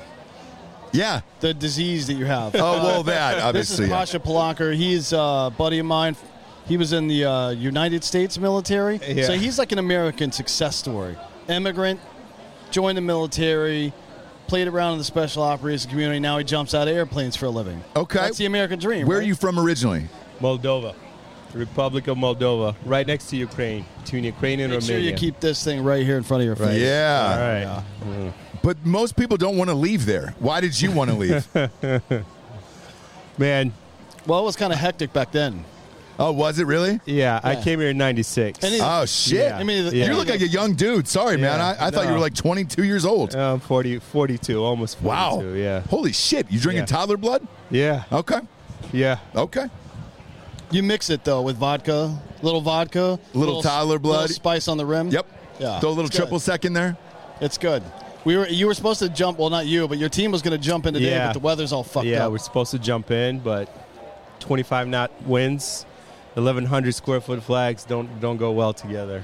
And when do you find out? Like, when do they tell you, hey, it's a no-go? We were already down on the field to do. We were on the field ready to collect up the flags. No so shit. it, yeah. God damn. Yeah. And it's a disappointment, right? Oh, when the announcement made the news, it's like during halftime show, Fast Tracks. I thought he was going to announce that we're jumping in. I was like, oh. Yeah. And then he's like, are not going to be able to make the performance. Here's the video of the band. Wow. So you, aside from all the fun shit you're doing, are working on a panel or commission to be an advisor to the SEAC, the senior enlisted member of the military, on veteran mental health specifically, right? So veteran mental health is something that, I mean, it's a huge part of my life. I was physically wounded twice, both times. No, go ahead. Both times by an explosion. Fortunately, I'm still physically healthy enough to where I can jump out of planes. But I was forced to medically retire because of my mental health. And I'm good now, but I was in that place where suicide, it's not just an option. It's a very real, logical, it's an option that makes sense for everyone, including my wife and 4 kids. Fortunately, I've been able to pull myself out of that, and it's a long conversation on how that happens, but I've been outspoken about it, about what I went through, hoping to raise awareness and to reach veterans who are like me, who are struggling right now by themselves. And through my outreach, I was able to get in contact with the SEAC, and he's an amazing, probably like the best leader I've been around with. And he's been very supportive. We've been working together to try and raise awareness. Yeah, he's a good guy. I like him. CZ, he's been there for a little while now. Yeah. But he's starting to get a little more, I guess, juice to start doing some shit, which is nice. Yeah. Right. Yeah. And he's very outspoken himself about his struggles, about what he went through, and encouraging active duty service members to go out and get the help they need. One of the biggest issues is the stigma, right? I'm going to lose my job. I'm going to lose my clearance. I'm going to lose all those things. And that's one of the reasons why veterans don't go, or active duty service members don't go out and get help. And he's the one at the forefront breaking all those stigmas. But it's stupid, though. You wouldn't treat your weapon that way. No. You know what I mean? Like this is a point I make in this conversation all the time. We'll go out personally all fucking fucked up and not ready to be doing what we're doing, but you would never do that with your weapon. Doesn't make any sense. It doesn't, but it's because the mind, like what's going on up in your head, it's very easy to neglect. It's much easier to numb whatever it is you're dealing with and put it off till the next day than to deal with it. It's just natural to just numb the pain, look away, and then you don't even think about it. I just got to get through to the next day. You can't do the same thing. Like if I got shot, I'm not just going to put a Band-Aid on top of it and not deal with what's going on inside. Yeah. You do that, you leave it for a few years, shit is going to rot. Things are going to get complicated. Yeah. But that's what most of us do with our mind and with our head. And that's what, I mean, I'm so grateful that we're having this conversation. Yeah. It's not just veterans. A lot of people in this country struggle. A lot of men, like specifically men. You hear Joe Rogan talking about it. It's mind is a tough thing, but it's fixable. It's doable. You just got to know that you got to fix it. And why do you think the media doesn't talk so much about active military killing themselves versus, you always hear the 22-day and veterans and everything else. Why don't they talk about active duty men and women in the military killing themselves? Yeah, just to be clear, since the GWAT began, about 30,500 dudes and women have killed themselves, and about 7,800 have died in combat. In combat, So it's like 4x. I don't know. I don't know how to answer your question. I just don't know. But I know I've been to probably 5 times more funerals at Arlington for suicide than for combat fatality. 3 to 1, 3 to 1, 4 to 1 for myself, and most of the people I know, it's the same. Yeah. I personally think they don't want the outside world knowing what it's like, or else they would lose recruits, lose people coming in, and it would be a dark cloud over the entire experience. Whereas they would rather just get people in, do your job, get them the fuck out of there, and then whatever you do after that, you're on your own. That's fucking stupid. Yeah. And here's why. There's one branch of the military that never has trouble hitting their recruiting goals, and it's the Marine Corps. And all they talk about is how fucking bad it sucks. Everything you hear from a Marine Corps recruiter is like, you're not good enough to be here. You're a bitch. You know what I mean? And it's like, fuck you, I'm a bitch. You're a bitch. You know what I mean? But if you're like, hey, it'll be okay. No, it's not going to be okay. But that's okay, right? It's your job to go do things where it's not going to be okay. And then there's 2 things that happen there. One, you hit your recruiting goals, and it's because of 2, you attract the right kind of people. Yeah. The kind of people that don't give a fuck about the consequences. They're there for the service. You know what I mean? That's the whole fucking point. Yeah. Yeah, but it's strange because he was literally just talking about, I think, what was it, fake news last week? When you were going over the numbers of it. Or the military suicide numbers, Yeah, and I was surprised at how many active duty military, because you never hear about it. Yeah. All you hear about is... By the way, that number, 30,500-ish or so, doesn't include the intentional overdoses. They classify those as drug-related, not as suicides now, right? So it's way more than that. It's probably 5 to 6 to 1. And the total number between veteran and active duty suicides a day is more like 38, not 22. Yeah. So, I also think there's a lot more veterans than there are active duty. Oh, there's quite a bit service more, members, right? So the numbers, then that number is much smaller because there's just a lot less active duty. Yeah. Of course. I also think a part of it is active duty veterans. Anybody associated with the military just gets lumped into one group. Yeah. I think that could be a part of it. So it's good that we have people that have gone through it that are now getting into positions of authority, like the SEAC, who's a career PJ, by the way. Yeah. And the SEAC before that, Troxel, career fucking infantry guy. Yeah. We have the right people in these jobs. This is a really important job. So for those who don't know, the SEAC is a senior enlisted advisor to the chairman of the Joint Chiefs of Staff. So he's the senior enlisted dude in the military, basically, except for the sergeant major of the Army. He's on top of them. But he doesn't actually command anybody, but he's the highest ranking guy. Yeah. So outside of the chain of command, he's the highest ranking guy. And he's lived that life. You know what I mean? He was at the fucking 24th for a while. He's done everything you can do. Yeah, he's a Valor Award recipient. Yeah. I mean, and that's the same thing with the SEAC prior to him. So when he says something, it carries some weight. Yep. And he's taken it upon himself to make this a big deal again. Yeah. He's breaking the stigma. He's raising awareness. He's encouraging service members to get help. And that's what we need. That's what I didn't have. Like my first deployment was in 2005. That's when I got hurt. For the first 5 years of me struggling, it was not a big deal. I was just an angry dude all the time. Yeah. And I didn't have a family. I got into a few altercations that maybe I shouldn't have, but it was like no harm, no foul. About a 5-year mark, I realized something is wrong, but it's like, nah, it's just going to go away. But then I got married, started to have kids. Where do you think that anger went? Yeah. It went to my kids. Yeah. And that anger that kept me alive in combat, combined with the multiple head injuries that made me sensitive to light, noise, and movement, with 4 boys at home, I would get triggered all the time. And they were just boys. They were just doing boy stuff. It's kids, yeah. Kid stuff. But I would lose it. And it would take me right back to that. I had a face-to-face with a suicide bomber when I was in active duty. And, it was that moment. It's like, do I take action or do I just take cover? And I felt this anger in me unlike anything I've ever experienced. And that anger drove me to take action. I engaged. I slowed him down just enough to where we passed him, and then he ended up detonating. The problem is I would get triggered at home, and when I would go right back to that moment, I'm face-to-face with a suicide bomber. But I would take it out on my kids. So that would strain that relationship with my kids, with my wife. I would feel guilty. I'd go numb my pain. And that cycle every day my life would get just a little bit worse. But you don't realize that it's happening because it's happening so slowly. But 5 years go by, I've got terrible habits, my relationships are ruined, and that's how suicide happens. That's why it happens. The reason why things got so bad for me, I did not know what signs, symptoms, what to be aware of, why I should get help.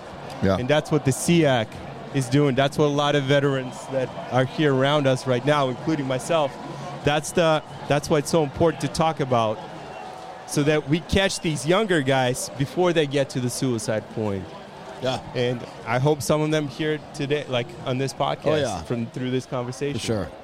Well, dude, you're an awesome person, man. Is there anywhere that people can go and find you and find out how you help other people and all that stuff? Yeah. So I'm on Instagram and LinkedIn. Should be pretty easy to find. There's only one of me, Pasha Palanker. Well, I'll create another profile, obviously, just so there's another one of you, and then do it. Yeah. As long as you talk about mental health, I'll give you permission. Absolutely. Yeah. And sorry again about the jump today. Oh, man, that sucks, dude. We'll make it happen another time. You're all boned up, ready to go, man. and then they're like, nope. nope. You jumped into the Rose Bowl like 2 weeks ago. Oh, did you really? Last week we jumped into the Rose Bowl. No shit. UCLA Stanford game. Beautiful, isn't it? That was incredible. That was surreal. California's a shithole, but that Rose Bowl, you don't have my to worry God, about the weather out beautiful. there. Well, I'm from California. Yeah. And my mom and my brother were on the field as I was coming in and landing. That gave it so much like meaning to 100%. Yeah. And so I lived there for 15 years. Dan lived there as well. The state of California next to Hawaii is probably the most beautiful one we have. Best weather there is. And then politics and everything else is fucked up. That go whole drive around LA now. Oh, bro. We were just there, and I got to go back next weekend for a day. Yeah. Me and my wife do for this thing, and I'm like, God, I'm already dreading it, because you drive in, you're going past 90 million, homeless encampments. It feels like it's never ending. Yeah. Then you get to your place, and then you're stepping over people to get into the place and everything else, and you're just like, God damn. Sad. I know. It's sad. It How is beautiful that place is. I know. And what politics did to it. I know. Well, hey, thank you for stopping by here today, and we greatly appreciate it. Hey, it was a pleasure. I appreciate you guys having this conversation, and without a doubt, I know it's going to impact somebody's life, and that could be just enough to keep them going past that suicide point. Absolutely. Yeah. And it appears the Redskins are winning right now. We're at the end of the third. Yeah. Things are looking good. We'll see. Yeah. Thank you, man. I appreciate it. All right. Appreciate it, brother. Thanks, buddy.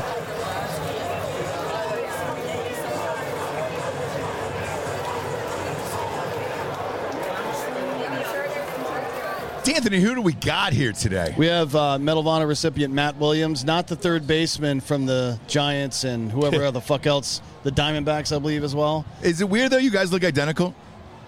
It's you not and Matt identical. Williams? It's similar, though. Yeah, very similar. Yeah. Same haircut, everything. How many home runs did you hit? Not enough. That's why I'm here. So you've been popping up at a lot of these events. What are you up to now? Are you still in the military now? I am.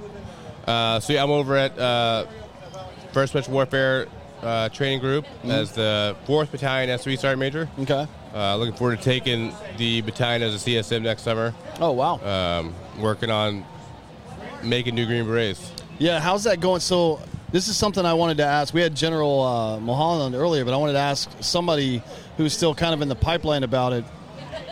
The Special Forces organization, aside from Commander and Extremist Force, they've had a very specific job for a long time, which is train up local military. Yeah. And you guys have been diverted from that mission a little bit during the GWAT to go do more direct action stuff, but it seems like now that that's calming down, you're going to get back more into your core mission. Is that correct? It looks that way.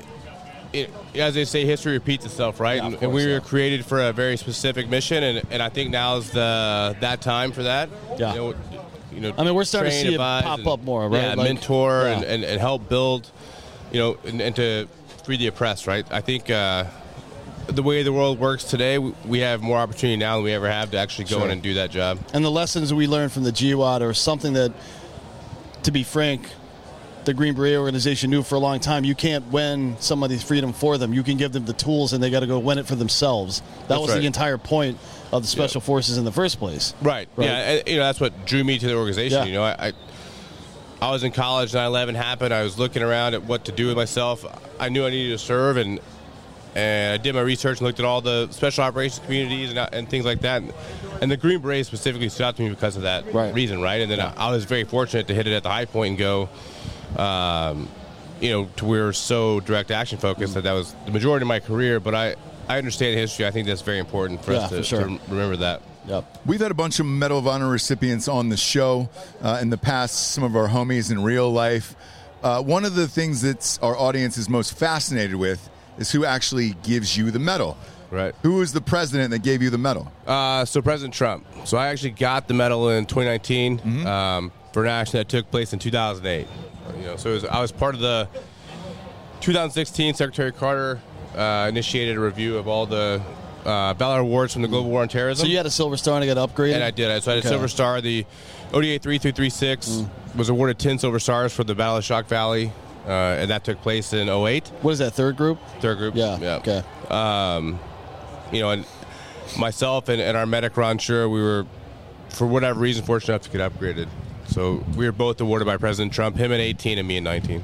The reason I always ask is some previous recipients of the Medal of Honor have taken shit for who the president was that gives it, because that photo it lives forever, right? And the video lives forever, right? And they're like, oh shit, you were Obama, whatever. And I was like, no, that doesn't have anything to do with this. Like you're a liberal dude. I don't pick. Right? It's like it's crazy though, right? It's like you're a liberal dude, and the president calls you like, "Hey, I'm going to wait till the next administration." Right. That's the funny thing is, and the people that understand it, and that they understand it's the office, and we respect the office of presidency no matter what. It doesn't matter who's standing up there, right? Yeah, it's still about America. The office is the highest in the land. At some point, those folks were elected. That's fine. It doesn't really matter. But we still have to respect and dignify the office itself. Sure. If we take that away from it, then what else do we have, right? I also like that you're it's silly that people focus on those kind of things, I agree, and Dan and I talk about it all the time. And if you get invited to the White House in any capacity, you go. Right. That's the president of our country. Right. That's the system we live under, and it's a democracy and everything else. So respect the office. Yeah. You might not like the policies later on, and that's fine. When I see the athletes turning down the invite, I'm like, you're a fucking coward. Yeah. If you got something to say, go there and fucking say it to the guy's face. Don't be a dick, but go like, hey, sir, ma'am, whomever, I here's what I think. Or take part in it in your community. Yeah. Go vote, right? Be an active member of your community, your society, and make it what you think you want it to be, and see how it works. It doesn't really matter, right? But that's part of the whole thing. It's one of you have to go, right? You have to go. You have to respect the country. You have to respect the office. It's just now privately. Were you amped that it was Trump? Or you were like, oh, shit, let's go? It was fun, right? It was an opportunity to meet a guy that's larger than life. Yeah. And he was that guy. When I got to meet him, and he met my family, he was very nice and kind, but he was literally President Trump. Did he order like a bunch of McDonald's for you guys like he did for Clemson back in the day? Remember that would have been rad. Yeah. Remember Clemson? Yeah. He just ordered a bunch of fast food for these guys. He did that for years. Yeah. He had real White House food, but it was honestly, it's ridiculous. The food's amazing. Yeah. But yeah, McDonald's would have been a pretty baller move too, right? I loved that it was so funny. Like so Clemson went to national championship, and then it was the same year you got your Medal of Honor. It was 2019, right? Yeah, I think so. When they did their White House visit. Well, because here's the thing with it is it kind of became a tradition where college kids eating McDonald's, like that's a whole fun thing and everything else. Yeah. And then with Trump himself, I've met him and his family numerous times. They couldn't be nicer people, right. And there is this weird aura where he is larger than life, and you're like, holy shit, it doesn't even feel like a real person. Right. It feels like something else. Yeah. And then you see what's going on today, because I met Biden a couple months back, and totally different vibe all the way around. But that's cool, because that photo does live forever and everything else. And then I'm sure you'll have people on the left being like, fuck you, Yeah, it happens, and it's silly, and it's unfortunate they don't understand the whole system, right? They don't, like I said, the action itself happened in 2008. Sure. Right?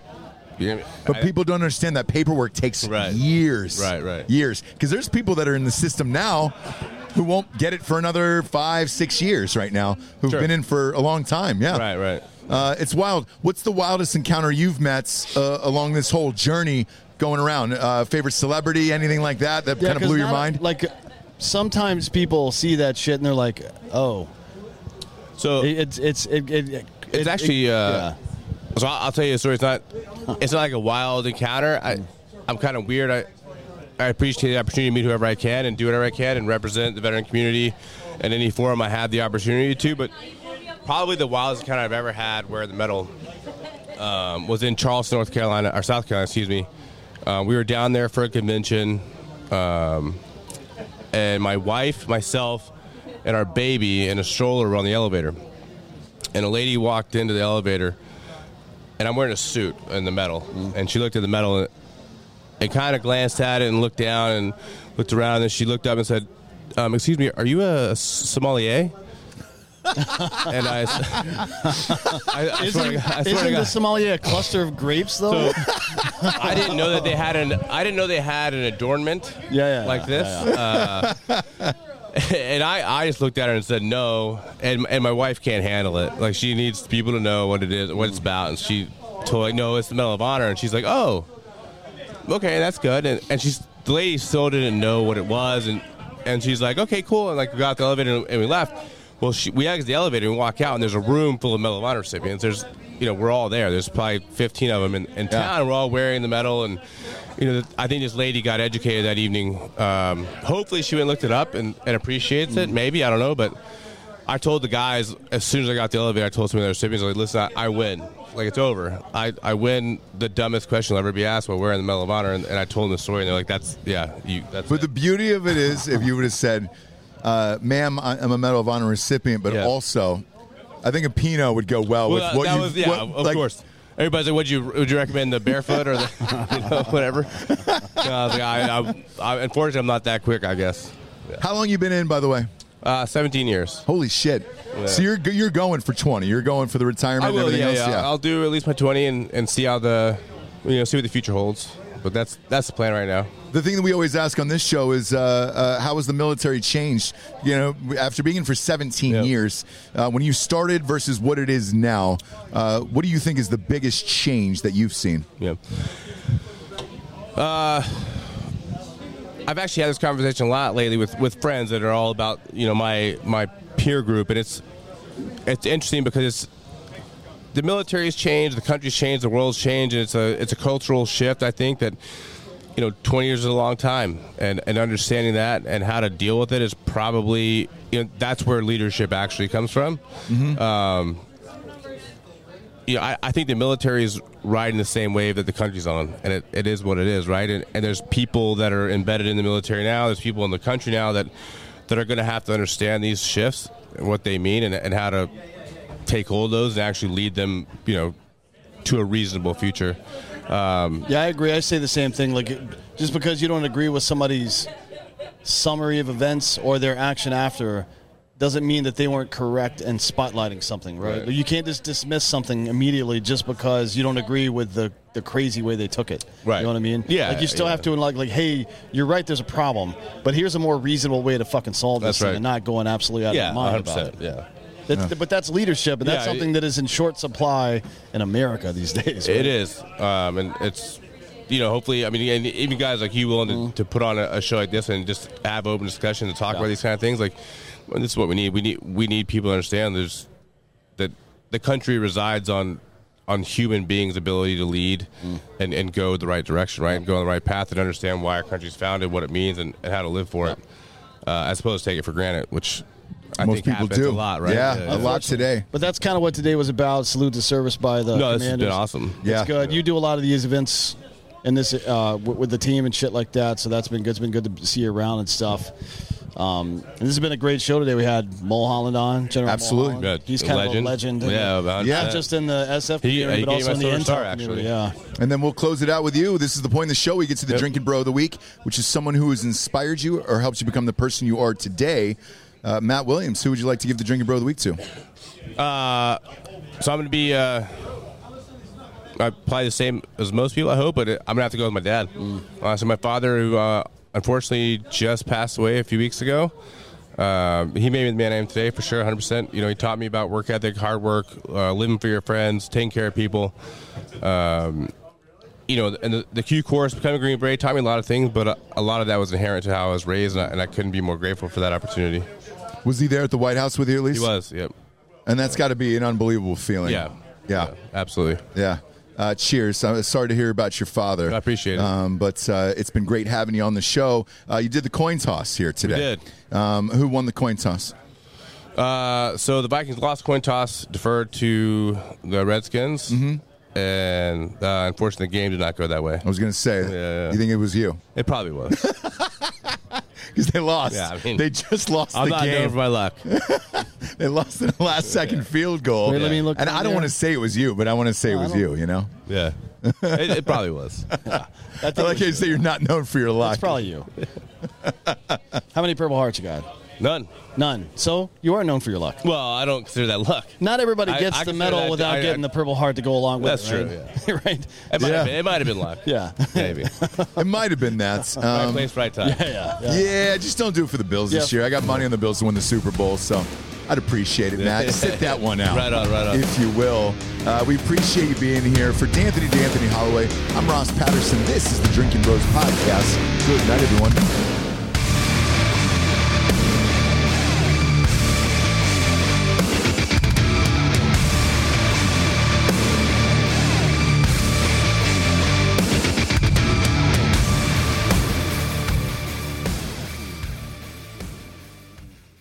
Say goodbye to your credit card rewards. Greedy corporate mega stores, led by Walmart and Target, are pushing for a law in Congress to take away your hard-earned cash back and travel points to line their pockets. The Durbin-Marshall credit card bill would enact harmful credit card routing mandates that would end credit card rewards as we know it. If you love your credit card rewards, tell your lawmakers, hands off my rewards. Tell them to oppose the Durbin-Marshall credit card bill.